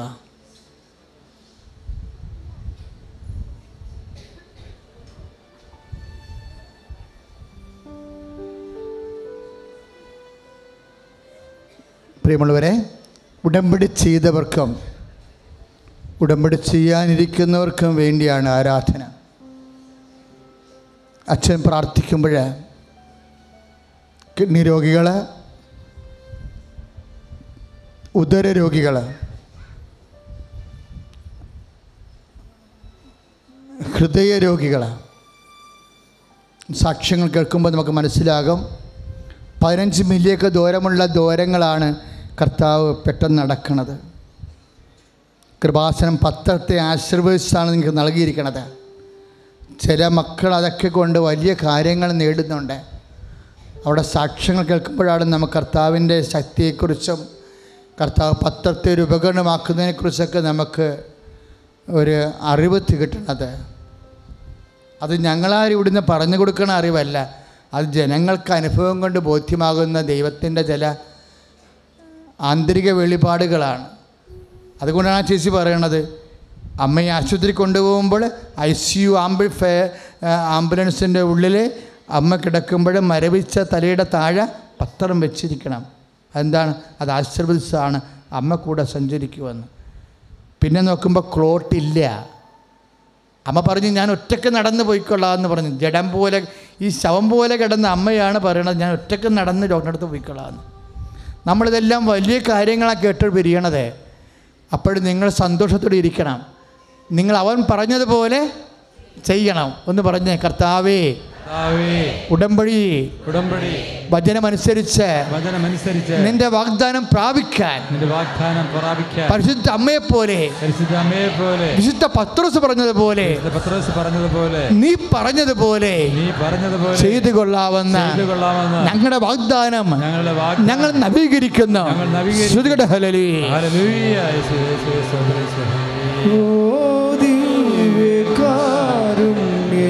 സ്നേഹമേ അങ്ങേക്കൊരായിരം സ്തോത്രമേ. ഓ ദിവ്യകാരുണ്യ സ്നേഹമേ അങ്ങേക്കൊരായിരം സ്തോത്രമേ. പരിശുദ്ധ പരമദിവ്യകാരുണ്യത്തിന് ആരാധനയും സ്തുതിയും പുകഴ്ചയും ഉണ്ടായിരിക്കട്ടെ. മക്കളെ, നെഞ്ച്, അതായത് ശ്വാസകോശവും കരളും ഹൃദയവും പിന്നെ കിഡ്നി, ഇത്രയും ഗുരുതരമായ രോഗങ്ങൾക്ക് വേണ്ടി പ്രാർത്ഥിക്കുന്ന സമയമാണിത്. നിങ്ങൾ ദയവായി ആ രോഗമുള്ളവർ ഇവിടെ ഉണ്ടെങ്കിൽ അവർ നെഞ്ചിലും കിഡ്നി ഇരിക്കണ നടുവിലും കൈവച്ചുകൊണ്ട് സ്തുതിക്കുന്നു. അതുപോലെ തന്നെ തൈറോയ്ഡ് രോഗികൾ, ഒത്തിരി ആൾക്കാർക്ക് കടുത്ത വേദന അനുഭവിക്കുന്ന, ജീവിതം താളം തെറ്റിക്കുന്ന രോഗമാണ് തൈറോയിഡ്. അവിടെയെല്ലാം കൈകൾ വെച്ചുകൊണ്ട് അച്ഛൻ പ്രാർത്ഥിക്കുമ്പോൾ നിങ്ങൾ സ്തുതിക്കേണ്ടതാണ്. ഞാൻ പറയാം, അസ്ഥി ദ്രവിക്കുന്നവരെ, അസ്ഥിക്കുഴയുള്ളവർ, കുറേ സാക്ഷികൾ നമ്മൾ കേട്ടു. സർവാംഗം വേദന ഉണ്ടായിരുന്ന വ്യക്തികൾ കർത്താവിൻ്റെ നാമത്തിൽ പൂർണ്ണ ആരോഗ്യവാന്മാരായി മാറിയത് നമ്മൾ കേട്ടു. കഴുത്തനക്കാൻ പറ്റാതിരുന്നവർ, കഴുത്തിന് ബലമില്ലായിരുന്നവരൊക്കെ സാക്ഷ്യം പറഞ്ഞു. ജോലി ചെയ്യാൻ പാടില്ലായിരുന്നവർ സാക്ഷ്യം പറഞ്ഞു. അങ്ങനെ പല പല സാക്ഷ്യങ്ങൾ കേട്ടു. ദൈവം ജീവനോടെ ആ ദൈവം തന്നെയാണ് ഇപ്പോഴേ പരിശുദ്ധ അമ്മയുടെ മധ്യസ്ഥതയിൽ നിൻ്റെ കിഡ്നികളെ സ്പർശിക്കാൻ പോകുന്നത്. നിനക്കും കർത്താവേ എനിക്കും അമ്മ പ്രത്യക്ഷപ്പെട്ട അൾത്താരയ്ക്ക് ഒരു സാക്ഷ്യം പറയുവാൻ എന്നെയും എൻ്റെ കുടുംബത്തെ അനുവദിക്കണമെന്ന് പ്രാർത്ഥിക്കുന്നു. അമ്മ പ്രത്യക്ഷപ്പെട്ട അൾത്താരയെ സാക്ഷ്യം പറയുവാൻ എന്നെയും എൻ്റെ കുടുംബത്തെ അനുവദിക്കണം പ്രാർത്ഥിക്കുന്നു. കർത്താവേ അസ്ഥികളെ സ്പർശിക്കണം കർത്താവേ, അസ്ഥികളെ സ്പർശിക്കണം കർത്താവേ, അസ്ഥിക്കുഴകളെ സ്പർശിക്കണം കർത്താവേ, അസ്ഥിക്കുഴകൾ, സന്ധിബന്ധങ്ങൾ, മാംസപേശികൾ, രക്തഞരമ്പുകൾ സ്പർശിക്കണമേ. തൈറോയ്ഡ് രോഗങ്ങളെ സ്പർശിക്കണമേ. ഈശോ ഹൃദയത്തെ സ്പർശിക്കണമേ. ഈശോ കുഞ്ഞു മക്കളുടെ തൊട്ട് മുതിർന്നവരുടെ ഹൃദയത്തെ സ്പർശിക്കണമേ. ഈശോ കരളിനെ സ്പർശിക്കണമേ. പാങ്ക്രിയാസിനെ സ്പർശിക്കണമേ. ഷുഗരോഗികളെ സ്പർശിക്കണമേ. ഷുഗരോഗികളെ സ്പർശിക്കണമേ. പ്രഷർ രോഗികളെ സ്പർശിക്കണമേ. അസ്ഥിവാദക്കാരെ സ്പർശിക്കണമേ. സന്ധിവാദക്കാരെ സ്പർശിക്കണമേ. എക്സിമയെ സ്പർശിക്കണമേ. പിസ്തലെ സ്പർശിക്കണമേ. തൈറോയ്ഡ് സ്പർശിക്കണമേ. വെരിക്കോസ് സ്പർശിക്കണമേ. ആദ്യ സ്പർശിക്കണമേ. മനോരോഗത്തെ സ്പർശിക്കണമേ. എപ്ലസിയെ സ്പർശിക്കണമേ. സമസ്വായ രോഗത്തെ സ്പർശിക്കണമേ. മനോരോഗത്തെ സ്പർശിക്കണമേ. മാർഗരോഗങ്ങള് തീരവേദികള് യേശുവിന്റെ നാമത്തില് സൗഖ്യമാകട്ടെ. ഹല്ലേലൂയ.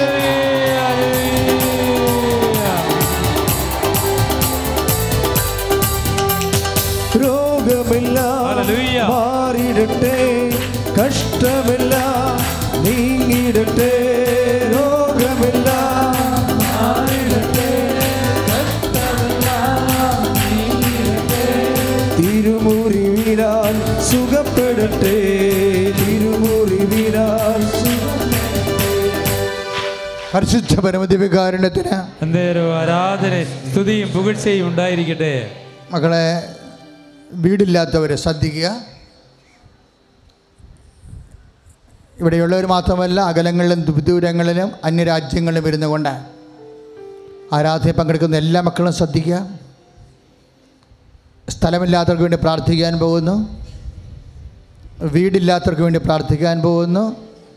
വാടക വീടുകൾ, ഒറ്റയ്ക്ക് താമസിക്കുന്നവർ, പാട്ടത്തിന് താമസിക്കുന്നവർ, ഭാഗവുടമ്പടി നടക്കാത്തവർ, പാടവുടമ്പടി കുരുക്കിലാകപ്പെട്ടവർ, വസ്തു ജാമ്യത്തിലായിരിക്കുന്നവർ, വസ്തു ജപ്തിയിലായിരിക്കുന്നവർ, ജീവിക്കാൻ മാർഗമില്ലാത്തവർ, വരുമാന മാർഗമില്ലാത്തവർ, വ്യവസായം അടഞ്ഞു പോയവർ, വ്യാപാരം നിലച്ചു പോയവർ, ജോലി നഷ്ടപ്പെട്ടുകൊണ്ടിരിക്കുന്നവർ, പ്രൊമോഷൻ ഇല്ലാത്തവർ, ട്രാൻസ്ഫർ ഇല്ലാത്തവർ, ജോലി സംബന്ധമായ കുരുക്കളുള്ളവർ, ഡിപ്രൊമോട്ട് ചെയ്തവർ, ജോലി നഷ്ടപ്പെട്ടവർ, അതിശക്തമായ സ്തുതികൾ. ഹല്ലേലൂയ. ഈശോ ഈശോ ഈശോ സ്പർശിക്കണമേ കർത്താവേ. ഈശോ പലതരത്തിലുള്ള വേദനകൾ അനുഭവിക്കുന്നവരെ അങ്ങ് സ്പർശിക്കണമേ.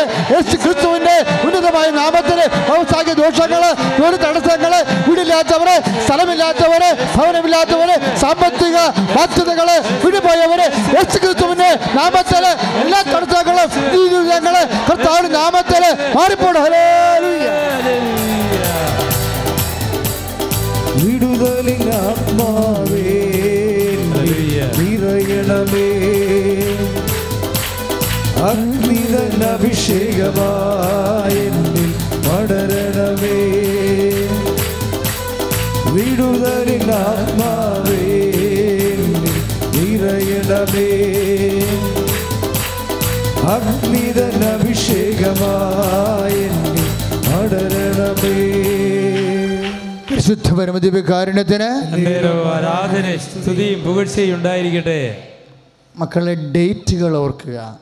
കൃപാസനത്തിലെ അമ്മ, നിങ്ങൾക്കറിയാം, ഇവിടെ സമയം എപ്പോഴും സാക്ഷ്യത്തിൻ്റെ ഒരു വിഷയമാണ്. 22 കൊല്ലമായിട്ട് മക്കളില്ലാത്തവരെ, 40 വർഷമായി മദ്യപിക്കുന്നവരെ, 35 വർഷമായി സ്ഥലം വിൽക്കാത്തവർ, അങ്ങനെ പല സാക്ഷ്യങ്ങൾ പറയുന്നു. എല്ലാം ഡേറ്റിട്ടാണ് സാക്ഷ്യം പറയണത്. കൃപാസനത്തിന് ഒരു പേജിൽ തന്നെ ഡേറ്റിട്ട് മാത്രമുള്ള സാക്ഷ്യങ്ങളുണ്ട്. അതിൻ്റെ കാരണം സമയഘടികാരം നെഞ്ചു ചാർത്തിയാണ് അമ്മ പ്രത്യക്ഷപ്പെട്ടത്. അതുകൊണ്ട് ഡേറ്റ് ആൻഡ് ടൈം പ്രധാനപ്പെട്ട വിഷയമാണ്. അതുകൊണ്ട് ഈ മാസത്തെ പ്രധാന ഡേറ്റുകൾ, നിങ്ങളുമായി ബന്ധപ്പെട്ട ഡേറ്റുകൾ പരിശുദ്ധ അമ്മ വഴി ഈശോയ്ക്ക് ഏൽപ്പിക്കേണ്ട സമയമാണ്. ശ്രദ്ധിക്കുക, ഈ സമയത്തുള്ള ഈ മാസം നിങ്ങൾ കടന്നു പോകേണ്ട പ്രധാനപ്പെട്ട ഡേറ്റുകൾ പരിശുദ്ധ അമ്മയ്ക്ക് ഏൽപ്പിക്കുക. ആ തീയതി അമ്മ ആ വിഷയത്തിൽ സാന്നിധ്യം നൽകിക്കൊള്ളും. ചിലപ്പോൾ പരീക്ഷാ ഡേറ്റ് ആയിരിക്കും, ചിലപ്പോൾ പ്രസവ ഡേറ്റ് ആയിരിക്കും, ചിലപ്പോൾ ഓപ്പറേഷൻ ഡേറ്റ് ആയിരിക്കും, ചിലപ്പോൾ ജപ്തി നടപടിക്കുള്ള ഡേറ്റ് ആയിരിക്കും, ചിലപ്പോൾ ലേലത്തിൻ്റെ ഡേറ്റ് ആയിരിക്കും, ചിലപ്പോൾ നൈപുണ്യ പരീക്ഷയുടെ MOHൻ്റെ ഹാദിൻ്റെ PT എക്സാമിനേഷൻ്റെ ഡേറ്റ് ആയിരിക്കും. What with the date you must remember now. നീ ഓർക്കുക ആ ഡേറ്റുകൾ, എന്ത് ഡേറ്റ് ആയാലും നിന്നെ സംബന്ധിക്കുന്ന പ്രധാനപ്പെട്ട ഡേറ്റുകൾ, ദൈവത്തിൻ്റെ അനുഗ്രഹം, പരിശുദ്ധ അമ്മയുടെ മധ്യസ്ഥം കിട്ടിയ തീരുമെന്ന് പറയുന്ന തീയതികൾ, സമയം എല്ലാം നീ ഓർക്കുക, മൗനമായി ഓർക്കുക.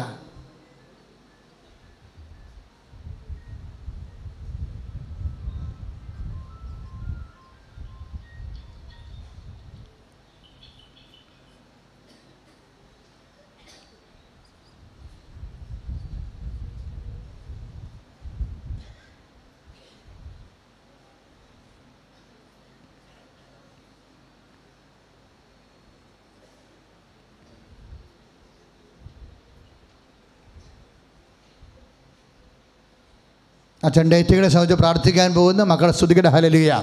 നല്ലവനായ ഈശോയെ, അങ്ങയുടെ മക്കൾ മനസ്സിലോർത്ത് പറഞ്ഞ ഓരോ ഡേറ്റുകൾ, യാത്രകൾ, സമയങ്ങൾ യേശുവിൻ്റെ നാമത്തിൽ ഈ നിമിഷം സമ്പൂർണ്ണമായി അമ്മയുടെ മധ്യസ്ഥത്തിൽ യേശുവിന് നമ്മൾ സമർപ്പിക്കുന്നു. ദൈവത്തിൻ്റെ കരുണ, ദൈവത്തിൻ്റെ കൃപ, ദൈവത്തിൻ്റെ സംരക്ഷണം ആ ഡേറ്റുകളിൽ ഉണ്ടാകട്ടെ. ഹല്ലേലൂയ, ഹല്ലേലൂയ, ഹല്ലേലൂയ, ഹല്ലേലൂയ. യേശു സ്തോത്രം, സ്തോത്രം, സ്തോത്രം, സ്തോത്രം, സ്തോത്രം, സ്തോത്രം. ഹല്ലേലൂയ, ഹല്ലേലൂയ, ഹല്ലേലൂയ, ഹല്ലേലൂയ. യേശു സ്തോത്രം, സ്തോത്രം, സ്തോത്രം.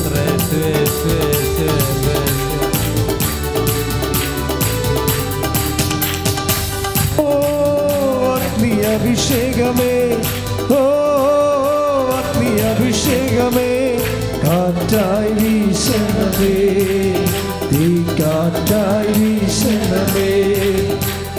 ഓ ആത്മീയാഭിഷേകമേ, ഓ ആത്മീയാഭിഷേകമേ, കാറ്റായി വീശണമേ, തീ കാറ്റായി വീശണമേ. Praise the Lord. Praise the Lord. നേർച്ച വസ്തു എടുക്കുക. നേർച്ച വസ്തുക്കളുടെ ആശീർവാദത്തിൻ്റെ സമയമാണ്. പത്രവും നേർച്ച വസ്തുക്കളും എടുക്കുക. എപ്പോഴും ശ്രദ്ധിക്കേണ്ടതാണ്, കൃപാസനം നേർച്ച വസ്തു രണ്ട് തരമാണ്. ഒന്ന് ഉടമ്പടി പ്രാർത്ഥനയുടെ നേർച്ച വസ്തുക്കൾ. അത് ഉടമ്പടി പ്രാർത്ഥനയുടെ നേർച്ച വസ്തുക്കൾ പരിശുദ്ധ അമ്മ നിന്ന സ്ഥലത്ത് ഉടമ്പടി എടുത്തവർക്ക് വേണ്ടിയുള്ള പച്ചത്തിരി, നീലത്തിരി, ഉടമ്പടി തൈലം, കാശുരൂപ, ഉപ്പ്, അത്രയും പരിശുദ്ധ കുർബാന ചൊല്ലിയാണ് അത്താറിയിൽ വെച്ച് 12 പ്രാവശ്യം ആശീർവദിക്കുന്നത്. പിന്നെ കൃപാസനത്തിൻ്റെ പ്രാർത്ഥന, ഉടമ്പടി എടുക്കാത്തവർ കൂടുന്ന പ്രാർത്ഥനയുണ്ട്. ആ പ്രാർത്ഥന കൂടുന്നവരെ ഉപയോഗിക്കാനുള്ള നേർച്ച വസ്തു ഉപയോഗിച്ച് കൃപ ഈ ശക്തി ആർജിക്കാനുള്ള നേർച്ച വസ്തു ജെറീക്കോ പ്രാർത്ഥന ചൊല്ലി വെഞ്ചരിക്കുന്നതാണ്. 30 പേരുമായിട്ട് കർത്താവിൻ്റെ പരിശുദ്ധ കുർബാന എഴുന്നള്ളിച്ച് കൊണ്ടുപോയി മുക്കിലും മൂലയിലും വെച്ച് ആരാധിച്ചതിന് ശേഷം സ്റ്റോളിൽ കൊണ്ടുവന്ന് നേർച്ച വസ്തുക്കളുടെ മേൽ വെച്ച് വിശ്വാസപ്രമാണം ചൊല്ലി അച്ഛൻ ആശീർവദിച്ചതാണ് നമ്മുടെ സ്റ്റോളിൽ നിന്ന് ലഭിക്കുന്ന നേർച്ച വസ്തുക്കൾ. ഇതാണ് കൃപാസനം നേർച്ച വസ്തുക്കൾ. ഈ കൃപാസനം നേർച്ച വസ്തുക്കൾ കൃപാസനം ധ്യാനത്തിൽ വരുന്നവർ കൃപാസനം നേർച്ച വസ്തുക്കളാണ് ഉപയോഗിക്കേണ്ടത്. അത് ഈ മതിൻ്റെ ഉള്ളിൽ നിന്ന് മാത്രമേ ലഭിക്കത്തുള്ളൂ. നേർച്ച വസ്തുക്കൾ വാങ്ങിക്കുമ്പോൾ ശ്രദ്ധിക്കണം. കാരണം ഈ സാക്ഷ്യങ്ങളെല്ലാം പറഞ്ഞിരിക്കുന്നത് പലതും നേർച്ച വസ്തുക്കൾ ഉപയോഗിച്ചാണ്. അത് കൃപാസനം നേർച്ച വസ്തുക്കളാണ്, അതിങ്ങനെ വെഞ്ചരിക്കുന്നതാണ്. അപ്പം അത് അനുസരിച്ചിട്ട് ഇതിൻ്റെ ഉടമ്പടി പ്രാർത്ഥന ചെയ്യാത്തവർ ശ്രദ്ധിക്കേണ്ടത്, ഈ സ്റ്റോളിൽ നിന്ന് വാങ്ങിച്ച നേർച്ച വസ്തുക്കൾ, വെഞ്ചരിച്ച നേർച്ച വസ്തുക്കൾ ഉപയോഗിക്കേണ്ടത് ഒരു വിശ്വാസ പ്രമാണോ 7 സ്വർഗസ്ഥനായതും 7 നന്മ നിറഞ്ഞ പോലെയാണ് ഇതിൽ പ്രാർത്ഥിക്കേണ്ടത്.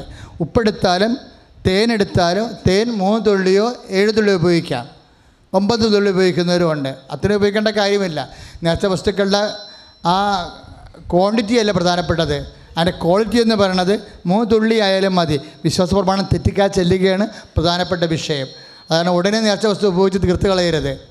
അങ്ങനെ തീർത്ത് കഴിഞ്ഞാൽ ഇവിടെ നിന്ന് ഇങ്ങനെ നിങ്ങൾക്ക് തോന്നും നേർച്ച വസ്തുക്കൾ തരണ, അങ്ങനെ വിറ്റ് കാശ് വാങ്ങിക്കുന്ന സ്ഥലമല്ല ഇത്.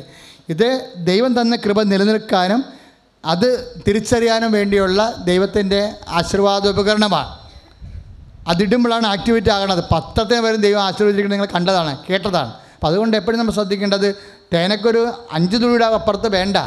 പക്ഷേ ഉടമ്പടി തൈലമാണെങ്കിൽ ഒരു തുള്ളി മതി ശരിക്കും. അപ്പം അത് നിങ്ങൾ തീരുമ്പോൾ ഓടി ഇങ്ങോട്ട് വന്നു കഴിഞ്ഞാൽ തീർച്ചയായിട്ടും നിങ്ങളത് മിസ്യൂസ് ചെയ്യുന്നതാണ് ഞങ്ങൾ മനസ്സിലാക്കണത്.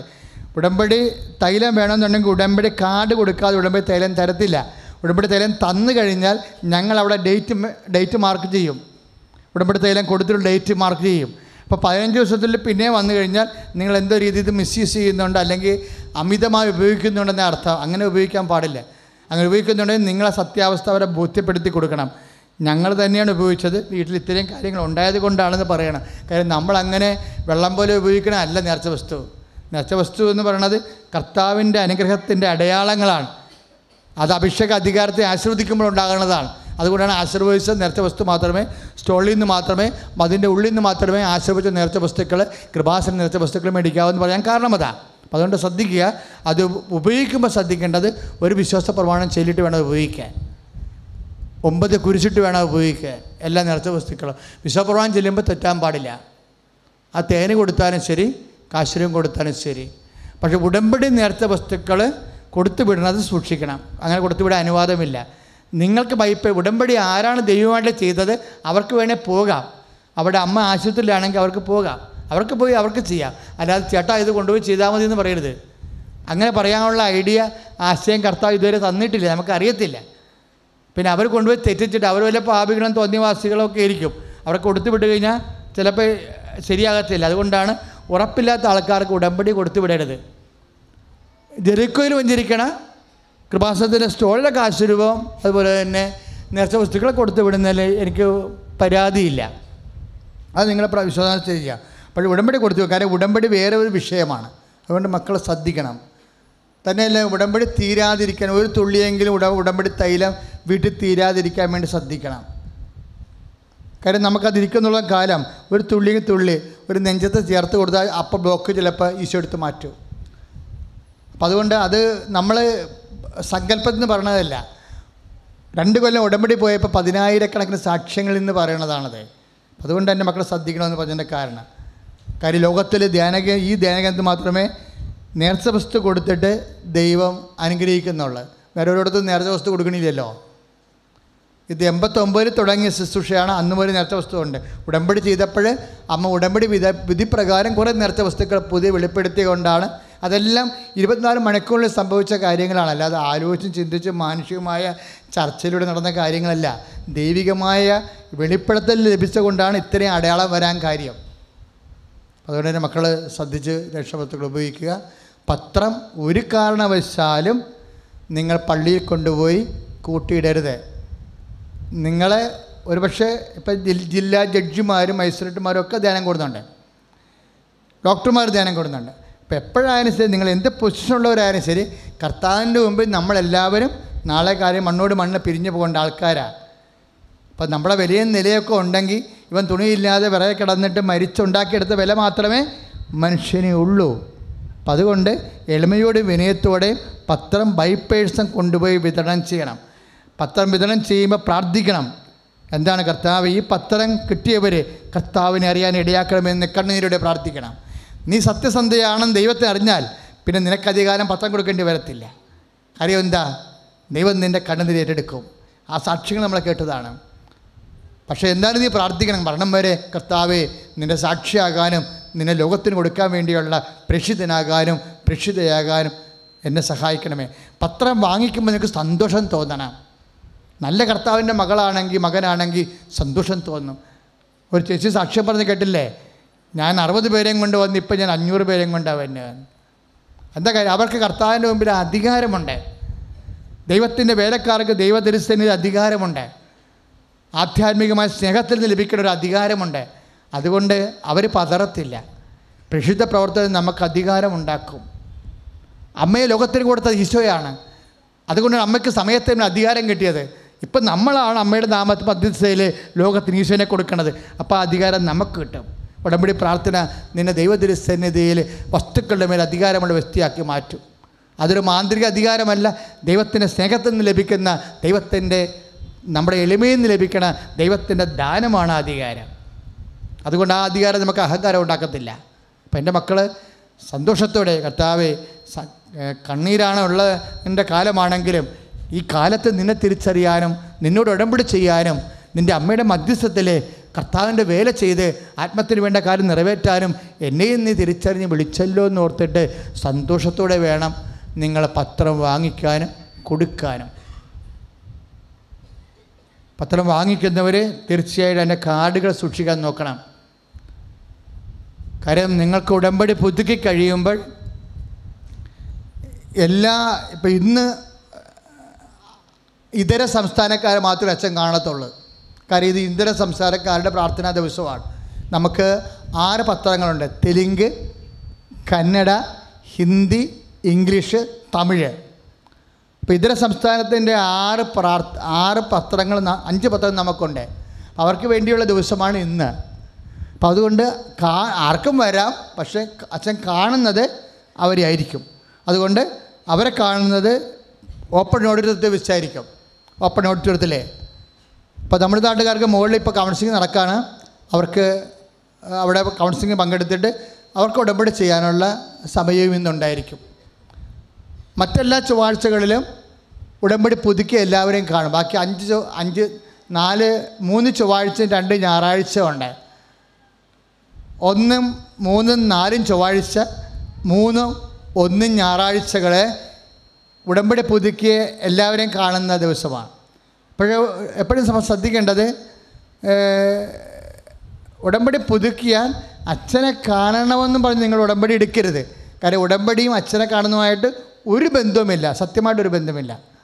ഉടമ്പടി അമ്മയെ കണ്ടിട്ടാണ് ആൾക്കാർ സാക്ഷ്യം പറഞ്ഞ ആൾക്കാർ ഒന്നും ഞാൻ കണ്ടിട്ടില്ല. ഇപ്പം സാക്ഷ്യം പറയണമെങ്കിൽ അച്ഛനെ കാണണമെന്നും പറഞ്ഞുകൊണ്ട് എളുപ്പ വഴിയായിട്ട് ചില ആൾക്കാർ ഉടമ്പടി എടുക്കും. അതാണ് അവർക്ക് ഉത്തരം താമസിക്കുന്നത്. അച്ഛനെ കാണുന്നതോടൊരു ബന്ധമില്ല. പിന്നെ അച്ഛൻ കാണുന്നതെന്ന് ചോദിച്ചു കഴിഞ്ഞാൽ എന്തെങ്കിലും ഒരു ഡൈക്കോട്ടമി ഉണ്ടായി ഒരു തീരുമാനം എടുക്കാൻ പറ്റാതെ ഭ്രാന്തി പിടിക്കുന്ന ഒരവസ്ഥയിൽ വന്നാൽ തീർച്ചയായിട്ടും അങ്ങനെയുള്ളവർ ഉടമ്പടി എടുക്കുമ്പോൾ ഉടമ്പടി പുതുക്കിയിട്ടുണ്ടെങ്കിൽ, കാരണം ഉടമ്പടി എടുത്തുകൊണ്ട് പ്രയോജനമില്ല. ഉടമ്പടി ഞാൻ അംഗീകരിക്കണം എന്നുണ്ടെങ്കിൽ ഒരു പ്രാവശ്യമെങ്കിലും ഉടമ്പടി പുതുക്കണം. കാര്യം നിങ്ങൾ ഈ സാക്ഷ്യം പറഞ്ഞ ആൾക്കാർ ശ്രദ്ധിച്ചില്ലേ, അവർ കർത്താവ് ഒരു അടയാളം കൊടുക്കാതിരുന്നിട്ട് പുതുക്കി കഴിഞ്ഞപ്പോഴാണ് അടയാളം കൊടുത്തത്. അപ്പം അതുകൊണ്ട് പുതുക്കുമ്പോൾ അത് സ്ഥിരീകരിക്കുക, ഒരു ഘട്ടമെങ്കിലും സ്ഥിരീകരിക്കാൻ മറ്റൊരു പ്രോസസ്സിലിരിക്കുന്നവരാണ്. അപ്പം അമ്മ ഇടപെട്ടുകൊണ്ടിരിക്കുന്ന സമയമാണ്. അപ്പോൾ അവരുടെ അച്ഛൻ ഇടപെടേണ്ട കാര്യമില്ല അതിൻ്റെ അകത്ത്. അതുകൊണ്ട് ഉടമ്പടി എടുത്തവരൊന്നും കാണേണ്ട കാര്യമില്ല. അടുത്ത ചൊവ്വാഴ്ച ഇപ്പോൾ വളരെ എമർജൻസി ഇരിക്കുന്നവർ ഉടമ്പടി പുതുക്കിയവർക്ക് പ്രാർത്ഥന കഴിയുമ്പോൾ അച്ഛനെ കാണാൻ സാധിക്കും. എന്നിട്ട് വളരെ ഹൈ എമർജൻസി 60 പേരെ കാണുമായിരിക്കും. 60 പേരെ കാണുമ്പോൾ തന്നെ രാത്രിയാകും. 60 പേരെ കാര്യം പ്രാർത്ഥന കഴിഞ്ഞാൽ കാണുന്നത്. അടുത്ത ചൊവ്വാഴ്ച മുതൽ ഒരു കുർബാനയേ ഉള്ളൂ. ഇപ്പം സാധാരണ 2 കുർബാന ഉണ്ടാകത്തില്ലേ നമുക്ക്? ഇന്നത്തെ പോലെ ഒരു കുർബാന ഉണ്ടാകും അടുത്ത ചൊവ്വാഴ്ച മുതലേ. ആ കുർബാന 8 മണിക്കായിരിക്കും. അപ്പോൾ അതുകൊണ്ട് മിക്കവാറും പ്രോഗ്രാം ഈ പറഞ്ഞ പോലെ ഇന്ന് താമസിച്ച് സാക്ഷ്യത്തിന് എക്സ്പ്ലനേഷൻ കൂടി പോയതുകൊണ്ടാണ് താമസിച്ചത്. അല്ലെന്നുകൊണ്ട് താമസിക്കത്തില്ല. കൃത്യമായി എപ്പോഴും പ്രോഗ്രാം 3:30 അവസാനിക്കും ഇനി മുതലേ. അപ്പോൾ എന്തിനാണെന്ന് വെച്ചാൽ 3:30 തൊട്ട് ഹൃദയരോഗികളെ ഒരു ചൊവ്വാഴ്ച പ്രാർത്ഥിക്കും. അടുത്ത മാർച്ച് മാസം മുതൽ അങ്ങനെയാണ്. ഏതെങ്കിലും ചൊവ്വാഴ്ച ഹൃദയരോഗികളെ പ്രാർത്ഥിക്കും, മറ്റേ ചൊവ്വാഴ്ച കരൾ രോഗികളെ പ്രാർത്ഥിക്കും, വ്യക്തിപരമായിട്ട് പ്രാർത്ഥിക്കും. വേറെ ചൊവ്വാഴ്ച തൈറോയ്ഡുകാരെ പ്രാർത്ഥിക്കും. വേറെ ചൊവ്വാഴ്ച കുഞ്ഞുങ്ങളില്ലാത്തവരെയും പ്രാർത്ഥിക്കും. അങ്ങനെ പത്രത്തിലുണ്ടാകും, മാർച്ച് മാസം പത്രത്തിലുണ്ടാകും ഈ ഏത് ചൊവ്വാഴ്ചയാണ് ആരെ പ്രാർത്ഥിക്കണം എന്നുണ്ടാകും. അങ്ങനെ പ്രാർത്ഥിച്ചാൽ ഒരു 50 പേരൊക്കെ ഉണ്ടാകും. എമർജൻസി രോഗികൾ, ഓപ്പറേഷൻ നിശ്ചയിച്ചവരുണ്ടാകും. ബാക്കി ഉടമ്പടി പുതുക്കിയവരെ കാണും. ഉടമ്പടി പുതുക്കിയവരെ എമർജൻസി ഇരിക്കുന്നവരെ കാണും. അപ്പോൾ മിക്കവാറും 4 മണി തൊട്ട് കാണാൻ പറ്റുമായിരിക്കും. 4 മണി തൊട്ട് 6 മണി വരെ കാണുകയാണെങ്കിൽ ഒരു 100 പേര് തീരും. അപ്പോൾ ഈ ഹൈ എമർജൻസി ഉള്ളവരെ നമുക്ക് സഹായിക്കാൻ പറ്റും. അതുകൊണ്ട് നിങ്ങൾ സന്തോഷത്തോടെ ഇരിക്കുക. ഞങ്ങൾക്ക് എല്ലാവർക്കും വേണ്ടി പ്രാർത്ഥിക്കണം. 80 ശുശ്രൂഷകർ ഇവിടെ ഇതിൻ്റെ സ്റ്റാഫിൻ്റെ അകത്തുണ്ട്. 80 പേര് ഉണ്ടെങ്കിൽ മാത്രമേ നമുക്ക് കൃപാസനം റൺ ചെയ്യാൻ പറ്റത്തുള്ളൂ. കാര്യം ഒരു ദിവസം വരുന്നത് 500 പേരാ, പുതുക്കാൻ വരുന്നത് ചിലപ്പോൾ 1000 പേര് വരും. അവരുടെ കുടുംബാംഗങ്ങൾ കൂടി ആകുമ്പോൾ 4000 പേരൊക്കെയാണ് എല്ലാ ദിവസവും ഉള്ളത്. ഇവരെല്ലാം മെയിൻറ്റെയിൻ ചെയ്ത് അവരെല്ലാം സന്തോഷിപ്പിച്ചും വിടണം. ഇപ്പോൾ വിദേശികളും വരാൻ തുടങ്ങി. അപ്പം ഞങ്ങളുടെ കയ്യിൽ നിന്ന് എന്തെങ്കിലും ഒരു റഫായിട്ടുള്ള വാക്ക് ആർക്കെങ്കിലും കിട്ടിയിട്ടുണ്ടെങ്കിൽ ഞങ്ങളോട് ക്ഷമിക്കണമെന്നാണ് എനിക്ക് പറയാനുള്ളത്. മനഃപൂർവ്വമല്ല, രാവിലെ മുതൽ നിൽക്കുന്ന പ്രവർത്തകരാണ്. അവരിങ്ങനെ രാത്രി നിൽക്കുമ്പോൾ ചിലപ്പോൾ ഭക്ഷണം കഴിക്കാൻ പോലും പോകാൻ പറ്റണില്ല ഇവിടെ. അങ്ങനെ ശരീരമൊക്കെ ചൂടാകുമ്പോഴായിരിക്കും ചിലപ്പോൾ നിങ്ങൾ ചോദിച്ചതിനെ പിന്നെയും ചോദിക്കുമ്പോഴും. ഇപ്പോൾ ഒരു ചെടുത്ത് വന്ന് ചോദിച്ച് അവർക്ക് എന്താ വേണ്ടത്, ഉടമ്പടി ചെയ്യേണ്ടത്, നേരത്തെ ദിവസം മാത്രം മതി ഉടമ്പടിയുടെ. അപ്പോൾ ചിലപ്പോൾ ചൂടായി പോവും, അത് കാപട്യമായത് കാരണം. അപ്പം അങ്ങനെ ആർക്കെങ്കിലും കൃപാസനത്തിലെ പ്രവർത്തകർ, എനിക്ക് നല്ല വിശ്വാസമുള്ള സ്റ്റാഫാണ് ഉള്ളത്. എല്ലാവരും കർത്താവിൻ്റെ കൃപയിൽ നിൽക്കുന്നവരാണ്. ഞങ്ങളുടെ ഒരു സിറ്റുവേഷൻ വളരെ മോശമാണ്. കാര്യം രാവിലെ മുതൽ തുടങ്ങുന്നതാണ്, തീരണത് ഇവരൊക്കെ വീട്ടിൽ ചെല്ലണ സ്റ്റാഫ്, നമ്മുടെ വീട്ടിൽ ചെല്ലുന്ന സ്റ്റാഫ് ചെല്ലുമ്പോൾ 8 മണിയാവും. പിന്നെ വീട്ടിലെ പണി ചെയ്ത് ഭക്ഷണം കഴിച്ച് കിടന്നുറങ്ങി രാവിലെ ഇവിടെ 8 മണിക്ക് വരണം. അപ്പം അങ്ങനെയൊക്കെയുള്ള, ഇപ്പോൾ ആർക്കെങ്കിലുമൊക്കെ കൃപാസനത്തിൽ ജോലി ചെയ്യാൻ ഉദ്ദേശിക്കുന്നുണ്ടെങ്കിൽ, മാതാവിൻ്റെ വേല ചെയ്യാൻ ഉദ്ദേശിക്കുന്നുണ്ടെങ്കിൽ വളരെ സ്വാഗതമാണ്. അപ്പം ഇവിടെ ഉള്ളവർക്ക് കുറച്ച് ലീവ് കിട്ടും. കാരണം ഇവിടെ ഇപ്പോൾ ശനിയാഴ്ച പോലും ഓഫ് കൊടുക്കാൻ പറ്റാതില്ല. 80 പേരെ നമുക്ക് മാറ്റാൻ പറ്റാതിരിക്കുകയാണ്. അപ്പോൾ ഞങ്ങൾക്ക് ഒരു 10-20 പേരെ കൂടി കിട്ടണം. DTPയിലായാലും ശരി. ഈ ഫോണിങ്ങിൻ്റെ പ്രശ്നം ഭയങ്കരമാണ്. കാര്യം 3 ഫോണുണ്ട്. പക്ഷേ വിളിക്കുമ്പോൾ ചിലപ്പോൾ സ്റ്റാഫ് ലീവാണെങ്കിൽ നമുക്ക് ഫോൺ ഒരാൾ എടുക്കത്തില്ല. ഒരു സമയത്തിന് നമ്മൾ ഒരാളിനോട് സംസാരിച്ചുകൊണ്ടിരിക്കുമ്പോൾ 17 പേര് വിളിച്ചിരിക്കും. ഒരാളിനോട് നമ്മൾ സംസാരിച്ചുകൊണ്ടിരിക്കുന്ന സമയത്ത് തന്നെയാണ് ആ സെക്കൻഡിൽ 17 പേര് വിളിച്ചിരിക്കും. അപ്പോൾ ഇവിടെ തന്നെ ഒരു 20 ഫോൺ വേണ്ടി വരും. 20 ഫോൺ ഉണ്ടെങ്കിൽ മാത്രമേ കൃപാസനം റൺ ചെയ്യാൻ പറ്റത്തുള്ളൂ.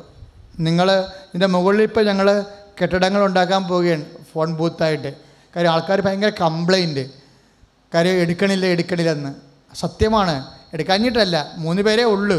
3 പേരെ വെച്ച് മെയിൻറ്റെയിൻ ചെയ്യാൻ പറ്റണില്ല. ഇപ്പം നിങ്ങൾക്ക് മാതാവിനെ സഹായിക്കണമെന്നൊക്കെ തോന്നുന്നുണ്ടെങ്കിൽ ഞങ്ങളൊരു ചെറിയ സ്റ്റൈഫൻഡ് തരും. നിങ്ങൾക്ക് ഏതെങ്കിലും ഒരു സമയത്ത് കർത്താവിനെ ശുശ്രൂഷിക്കണം തോന്നിയാൽ, ഇപ്പോൾ ദൂരമുള്ളവരാണെങ്കിൽ ശരി, ഞങ്ങൾക്കിവിടെ നിങ്ങൾ വാടക കെട്ടിടമൊക്കെ എടുത്ത് തരാം, നിങ്ങൾക്കിവിടെ താമസിക്കാം, ശുശ്രൂഷ ചെയ്യാം. ചിലപ്പോൾ 1 മാസമായിരിക്കും, ചിലപ്പോൾ 3 മാസമായിരിക്കും. നിങ്ങൾക്ക് പക്ഷേ വികാരിയച്ഛൻ്റെ കത്ത് വേണം, നിങ്ങൾ ഓക്കെ ആണ് എന്നുള്ളത്. കാര്യം അല്ലെങ്കിൽ ഇഷ്യൂസൊക്കെ ഉണ്ടായിക്കഴിഞ്ഞാൽ നമുക്ക് താങ്ങാൻ പറ്റത്തില്ല. അപ്പോൾ അതുകൊണ്ട് ശ്രദ്ധിക്കുക. അങ്ങനെയുള്ളവർക്ക് കൃപാസനത്തിൽ താമസിച്ച്, ഇവിടെ ലേഡീസിനൊന്നും ഇവിടെ ഉറങ്ങാൻ അനുവാദമില്ല, ബിഷപ്പ് അനുവദിക്കത്തില്ല. കൃപാസനത്തിൽ 6 മണിയാകുമ്പോൾ ലേഡീസ് ഇവിടെയുള്ള സ്റ്റാഫ് എല്ലാം വിട്ടുപോകണമെന്ന്. അപ്പോൾ അവർ നമ്മൾ സിസ്റ്റേഴ്സ് ഉണ്ട്, സിസ്റ്റേഴ്സിൻ്റെ സ്ഥാപനത്തിൽ കോൺവെൻറ്റിൽ കൊണ്ടുപോയാണ് അവരെ ഇവിടുന്ന് ഭക്ഷണം കൊടുത്തിട്ട് അവിടെ കൊണ്ടുപോയി കിടത്തും. രാവിലെ അവർ വരും. പിന്നെ അടുത്ത വീട് എടുത്തിട്ടുണ്ട്. അങ്ങനെയാണ് അകലെയുള്ളവർ സ്റ്റാഫാകാൻ ഉദ്ദേശിക്കുന്നുണ്ടെങ്കിൽ നിങ്ങൾക്ക് ഓഫീസുമായിട്ട് ബന്ധപ്പെടാം. ബഹുമാനപ്പെട്ട സിസ്റ്ററിനെ കണ്ടാൽ മതി. സിസ്റ്റർ ഓഫീസറുണ്ട്, എനിക്ക് സ്റ്റാഫാകാൻ താല്പര്യമുണ്ടെന്നുണ്ടെങ്കിൽ അവർ സിസ്റ്ററിനോട് പറഞ്ഞാൽ മതി. ചിലപ്പോൾ 2 മാസമാകാം, ചിലപ്പോൾ 3 മാസമാകാം, ചിലപ്പോൾ 1 കൊല്ലമാകാം. നിങ്ങൾ പറഞ്ഞു കൊടുത്താൽ മതി. ഒരപേക്ഷ എഴുതി കൊടുത്തു കഴിഞ്ഞാൽ നിങ്ങളുടെ തിരിച്ചേ കാർഡ് വെച്ച് കഴിഞ്ഞാൽ പറ്റും.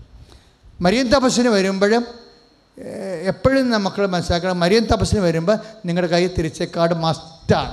വേറെ ഒന്നും നമുക്ക് ചെയ്യാൻ പറ്റത്തില്ല. പോലീസിൻ്റെ കൃത്യമായ നിർദ്ദേശമാണ് തിരിച്ചേ കാർഡ് വേണമെന്നുള്ളത്. അപ്പം അത് അനുസരിച്ച് പിന്നെ കോഴിക്കോട്, കാസർഗോഡ്, ട്രിവാൻഡ്രം എന്നൊക്കെ വെളുപ്പിനെ ആൾക്കാർ വരുന്നുണ്ട്, മാവേലിക്കൊക്കെ വരുന്നുണ്ട്. ഇപ്പം കോഴിക്കോടുകാരോടൊക്കെ പാലക്കാടൊക്കെ ഈ മാവേലിക്ക് വരുന്നവരില്ലേ, അവരോട് എനിക്ക് പറയാനുള്ളത്, നിങ്ങൾ ആലപ്പുഴയ്ക്കുള്ള ടിക്കറ്റ് എടുക്കരുത്. ട്രെയിനിൽ ചേർത്തല ഇറങ്ങണം. ചേർത്തല ഇറങ്ങിയിട്ട് ചേർത്തല ഇറങ്ങിയുള്ള ഗുണമെന്ന് പറഞ്ഞത് ആലപ്പുഴ വരെയുള്ള കാശ് ലാഭം ഉണ്ടാകും. പിന്നെ കൃപാസനത്തിലോട്ട് ചേർത്തല റെയിൽവേ സ്റ്റേഷൻ്റെ ഗേറ്റിൽ തന്നെ വണ്ടിയുണ്ട് ഇങ്ങോട്ട് ആലപ്പുഴയ്ക്ക്. അപ്പോൾ നിങ്ങൾക്ക് ഇതിൻ്റെ വാതിക്കൽ ഇറങ്ങാൻ പറ്റും. വാതിക്കൽ ഇറങ്ങിയുള്ള ഗുണമെന്ന് പറയണത്, ഞങ്ങൾ രാത്രി നിങ്ങളെ വെയിറ്റ് ചെയ്യുന്നുണ്ട് ഇവിടെ. നിങ്ങൾ വന്ന് വാതിക്കൽ ചോദിച്ചാൽ ഉടനെ ഗേറ്റ് തുറന്നു തരും. ഇങ്ങോട്ട് കയറാൻ പറ്റത്തില്ല, ഇവിടെ ഗേറ്റുണ്ട്. പക്ഷേ നിങ്ങളുടെ പ്രാഥമിക കാര്യങ്ങളെ നിറവേറ്റാൻ വേണ്ടി പ്രത്യേകം ഗേറ്റ് വെച്ചിട്ട് അവിടെ അതെല്ലാം തുറന്നു വെച്ചിട്ടുണ്ട്. വെള്ളം കുടിക്കാനുള്ള വെള്ളമുണ്ട്. ഇനി ഉറങ്ങാനുള്ളവർക്കാണെങ്കിൽ പായയും തലേണിയും എല്ലാം സ്റ്റേജിൽ വെച്ചിട്ടുണ്ട്. ഇൻ കേസ് ആരെങ്കിലും രാത്രി വരികയാണെങ്കിൽ അവരെ സംരക്ഷിക്കാൻ വേണ്ടി ഉള്ള സംവിധാനങ്ങൾ ചെയ്തിട്ടുണ്ട്. അപ്പോൾ ഇതൊക്കെയാണ് ഇവിടുത്തെ സിറ്റുവേഷൻ. അതായത് വടക്കുനിന്ന് വന്ന ആൾക്കാർ ഒരിക്കലും ആലപ്പുഴ പോയി ഇറങ്ങി കഴിഞ്ഞാൽ ഇങ്ങോട്ട് വരാൻ വലിയ പാടാണ്. ബസ് എടുക്കണം, പ്രൈവറ്റ് ബസ്സേ ഉള്ളൂ, അങ്ങനെയൊക്കെയുള്ള പ്രശ്നങ്ങളുണ്ട്. അതുകൊണ്ട് വരുന്നവരോട് പറയണം, ഈ മാവേലി ഇപ്പോൾ ഞാൻ റെയിൽവേ സ്റ്റേഷനിൽ നിൽക്കുമ്പോൾ സമയത്ത് രാത്രിക്ക് ആൾക്കാർ വന്ന് ഇറങ്ങിയിട്ട് എന്നോട് തന്നെ ചോദിക്കും കൃപാസനം എവിടെയാണെന്ന്. ഞാൻ എവിടെയെങ്കിലും പോയിട്ട് വരുന്നതായിരിക്കും. അപ്പോൾ അതപ്പോൾ രാത്രി ആൾക്കാർ വരുന്നുണ്ട്. വരുമ്പോൾ ഇവിടുത്തെ സിറ്റുവേഷൻ അതാണ്. ഇത് നമുക്കിവിടെ ഒരു ഇടഗേറ്റ് ഉണ്ട്, അത് തുറക്കത്തില്ല. അത് 6 മണിക്കേ തുറക്കത്തുള്ളൂ. പക്ഷേ ആ മെയിൻ ഹോളും സ്റ്റേജും ഉറങ്ങാനുള്ളതും വിശ്രമിക്കാനുള്ളതുമാണ് രാത്രി വരുന്നവർക്ക്. അവിടെ അക്ഷറുണ്ടാകും. ഇവിടുത്തെ സംവിധാനങ്ങൾ പറഞ്ഞു തന്നിരിക്കുകയാണ്. ശ്രദ്ധിക്കുക. പത്രം വാങ്ങിച്ച് ഇനി ഈ ഗേറ്റിങ്ങ കൂടിയേ പോകാവൂ. പടിഞ്ഞാറ് എല്ലാവരും പടിഞ്ഞോട്ട് പോകരുത്. കാരണം അവിടുന്ന് ആടിപ്പോൾ ഇങ്ങനെ തള്ളിക്കൊണ്ട് വരും. കാരണം റോഡേ വരെ ആൾ നിൽക്കുന്നുണ്ട്. അപ്പോൾ ഇതിലെ കൂടി പോകാം. ഇതിലെ കൂടി പോയാലും ശരി പത്രം വാങ്ങിച്ചിട്ടേ പോകാവൂ. ഫെബ്രുവരി എപ്പോഴും നമ്മൾ ശ്രദ്ധിക്കേണ്ടത് ഉടമ്പടി പുതുക്കിയാലും ഇപ്പം നിങ്ങൾ തൈക്കാട്ടുശ്ശേരി ചില ആൾക്കാർ വരുന്നുണ്ട്. തൈക്കാട്ടുശ്ശേരി വരാൻ ആർക്കും അനുവാദമില്ല. പിന്നെ വളരെ തകർന്ന ആൾക്കാരാണ്. തൈക്കാട്ടുശ്ശേരി വന്നാലും പുതുക്കിയ കാർഡ് ചോദിക്കും. അല്ലാതെ നിങ്ങൾ വിചാരിക്കണം ചില ആൾക്കാർ ഇവിടെ ഉടമ്പടി ചെയ്തും പിറ്റേ ആഴ്ച തൈക്കാട്ടുശ്ശേരി വരും. അവർക്ക് ആ കാശ് പോണതേ ഉള്ളൂ. മൈൻഡ് പോലും ചെയ്യത്തില്ല. ഉടമ്പടി ഇരിക്കുന്ന ആൾക്കാരല്ലേ. ഉടമ്പടി പുതുക്കാതെ അച്ഛൻ സംസാരിക്കത്തില്ല. അപ്പോൾ എപ്പോഴും നമ്മൾ ശ്രദ്ധ. അല്ലെങ്കിൽ പിന്നെ ക്യാൻസർ രോഗിയായിരിക്കണം. ക്യാൻസർ രോഗിയായിരിക്കണം എൻ്റെ അടുത്ത് വരേണ്ടത്. അത് അങ്ങനെയുള്ള രോഗികളെടുക്കും.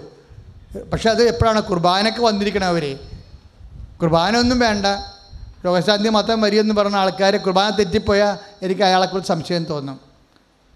കാര്യം അയാളെ കുർബാനയ്ക്ക് ഒന്നും ഈശ്വരനെ വേണ്ട, അയാൾക്ക് രോഗശാന്തി അതയാളുടെ സ്വന്തം കാര്യമല്ലേ. അയാൾക്ക് ഈശ്വരനെ വേണ്ട, അയാൾക്ക് രോഗശാന്തി മതി, അതയാളുടെ സ്വന്തം കാര്യമല്ലേ. ഓരോരുത്തരുടെ സ്വന്തം കാര്യം നമ്മൾ ഈശ്വരനെ മാറ്റിക്കൊണ്ട് ചെയ്യണത് ദൈവശുശ്രൂഷ അല്ല. അപ്പോൾ ദൈവശുശ്രൂഷ അല്ലാത്ത ഞാൻ ചെയ്യത്തില്ല. ഞാൻ ഈശോയ്ക്ക് എന്താ പ്രാധാന്യം നോക്കത്തുള്ളൂ. അപ്പോൾ അതെപ്പോഴും നമ്മൾ ഈശോയുമായിട്ടുള്ള എഗ്രിമെൻറ്റുകളെല്ലാം കറക്റ്റ് ചെയ്യണം നിങ്ങൾ. അതാ ഉടമ്പടിയുടെ നിബന്ധനകൾ. അതിപ്പോൾ ഉടമ്പടി പുതുക്കിയ 2 മാസം മുമ്പാണെങ്കിൽ അതിന് ശേഷമുള്ള പത്രത്തിൻ്റെ കാർഡൊക്കെ അച്ഛൻ ചോദിക്കും. ഇപ്പോൾ ഡിസംബറിൽ ഉടമ്പടി പുതുക്കിയതാണ്. പിന്നെ കാണുന്ന ജനുവരിയിലെ കാർഡ് എന്തേ, ഫെബ്രുവരിയിലെ കാർഡ് എന്തേ എന്ന് ചോദിക്കും. പത്രത്തിൻ്റെ കാർഡ് വേണം ചോദിക്കും. എന്താ കാര്യത്തിൽ നിങ്ങൾ പത്രം മുടക്കിയിട്ടെന്ന് അർത്ഥം. അപ്പോൾ അങ്ങനെ ഉഴപ്പാൻ പാടില്ല. ഉടമ്പടി ഉഴപ്പില്ലെങ്കിൽ നമുക്ക് കുഴപ്പമില്ല. ചിലപ്പോൾ ഒന്നും കേട്ടാൽ ഇപ്പം തെറ്റായ കാര്യങ്ങൾ പോലും ഞാൻ നിങ്ങൾ പറഞ്ഞു കഴിഞ്ഞാൽ അമ്മ അത് കറക്റ്റ് ചെയ്തോളൂ. തിരക്കിൻ്റെ ഇടയിൽ നീ പൊയ്ക്കൊള്ളാൻ പറഞ്ഞ് അങ്ങനെ പറഞ്ഞ് വിട്ടാൽ പോയി. ഇപ്പോൾ മസ്കറ്റിലോട്ടാണ് പൊയ്ക്കൊള്ളാൻ പറഞ്ഞു കഴിഞ്ഞാൽ ചിലപ്പോൾ ആ ജോലി അവിടെ ഉണ്ടാവത്തില്ലെന്ന് വിചാരിച്ചു. 99 ചിലപ്പോൾ 1% അങ്ങനെ വന്ന തിരക്കിടയിൽ അങ്ങനെ വന്നു പോയാലും അമ്മ ഞാൻ പറഞ്ഞിരിക്കണ കാരണം അമ്മ നിങ്ങളെ സഹായിക്കും തീർച്ചയായിട്ടും. അതെനിക്ക് 30 കൊല്ലമായിട്ട് അറിയാവുന്ന അനുഭവങ്ങളാണ്. ഞാൻ വാപിടിച്ചു അമ്മേ എന്ന് ഞാൻ വിളിക്കും.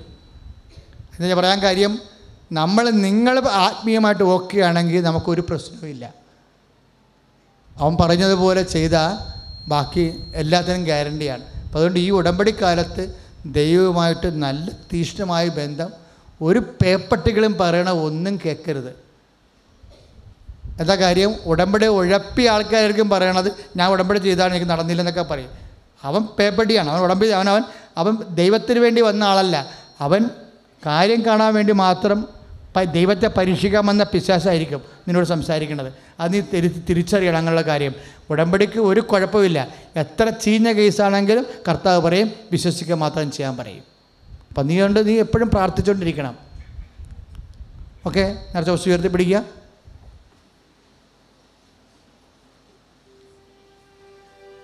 വിശ്വാസപ്രമാണം ചൊല്ലട്ടെ.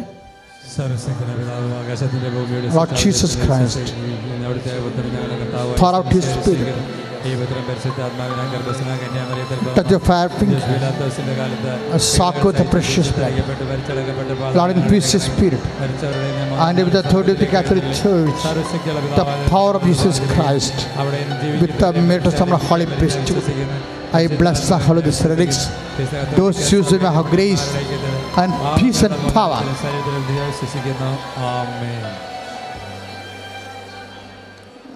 തമിഴ് ഉടമ്പടി എടുത്തവരും ഹോസ്പിറ്റൽ മിഷൻ പ്രവർത്തകരും ഓപ്പൺ ഓഡിറ്റോറിയത്തിലേക്ക് പോവുക. മറ്റുള്ളവരെ ആശീർവാദം വാങ്ങിച്ചിട്ട് ഈശോയ്ക്ക് നന്ദി പറഞ്ഞുകൊണ്ട് സന്തോഷത്തോടെ ഭവനങ്ങളിലേക്ക് പോകാം. Praise the Lord. ഇപ്പോൾ സമാപന ആശീർവാദം നേരത്തെ ദിവസം ഉയർത്തിപ്പിടിക്കട്ടെ.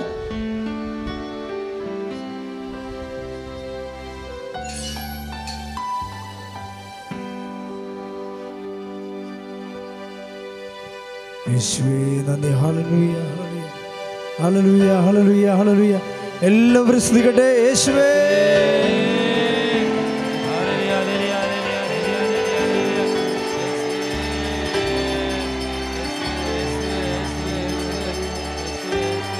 യേശുവേ യേശുവേ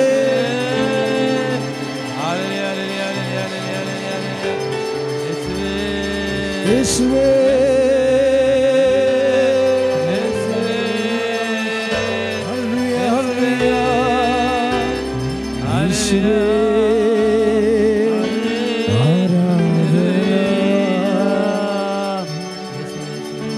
യേശുവേ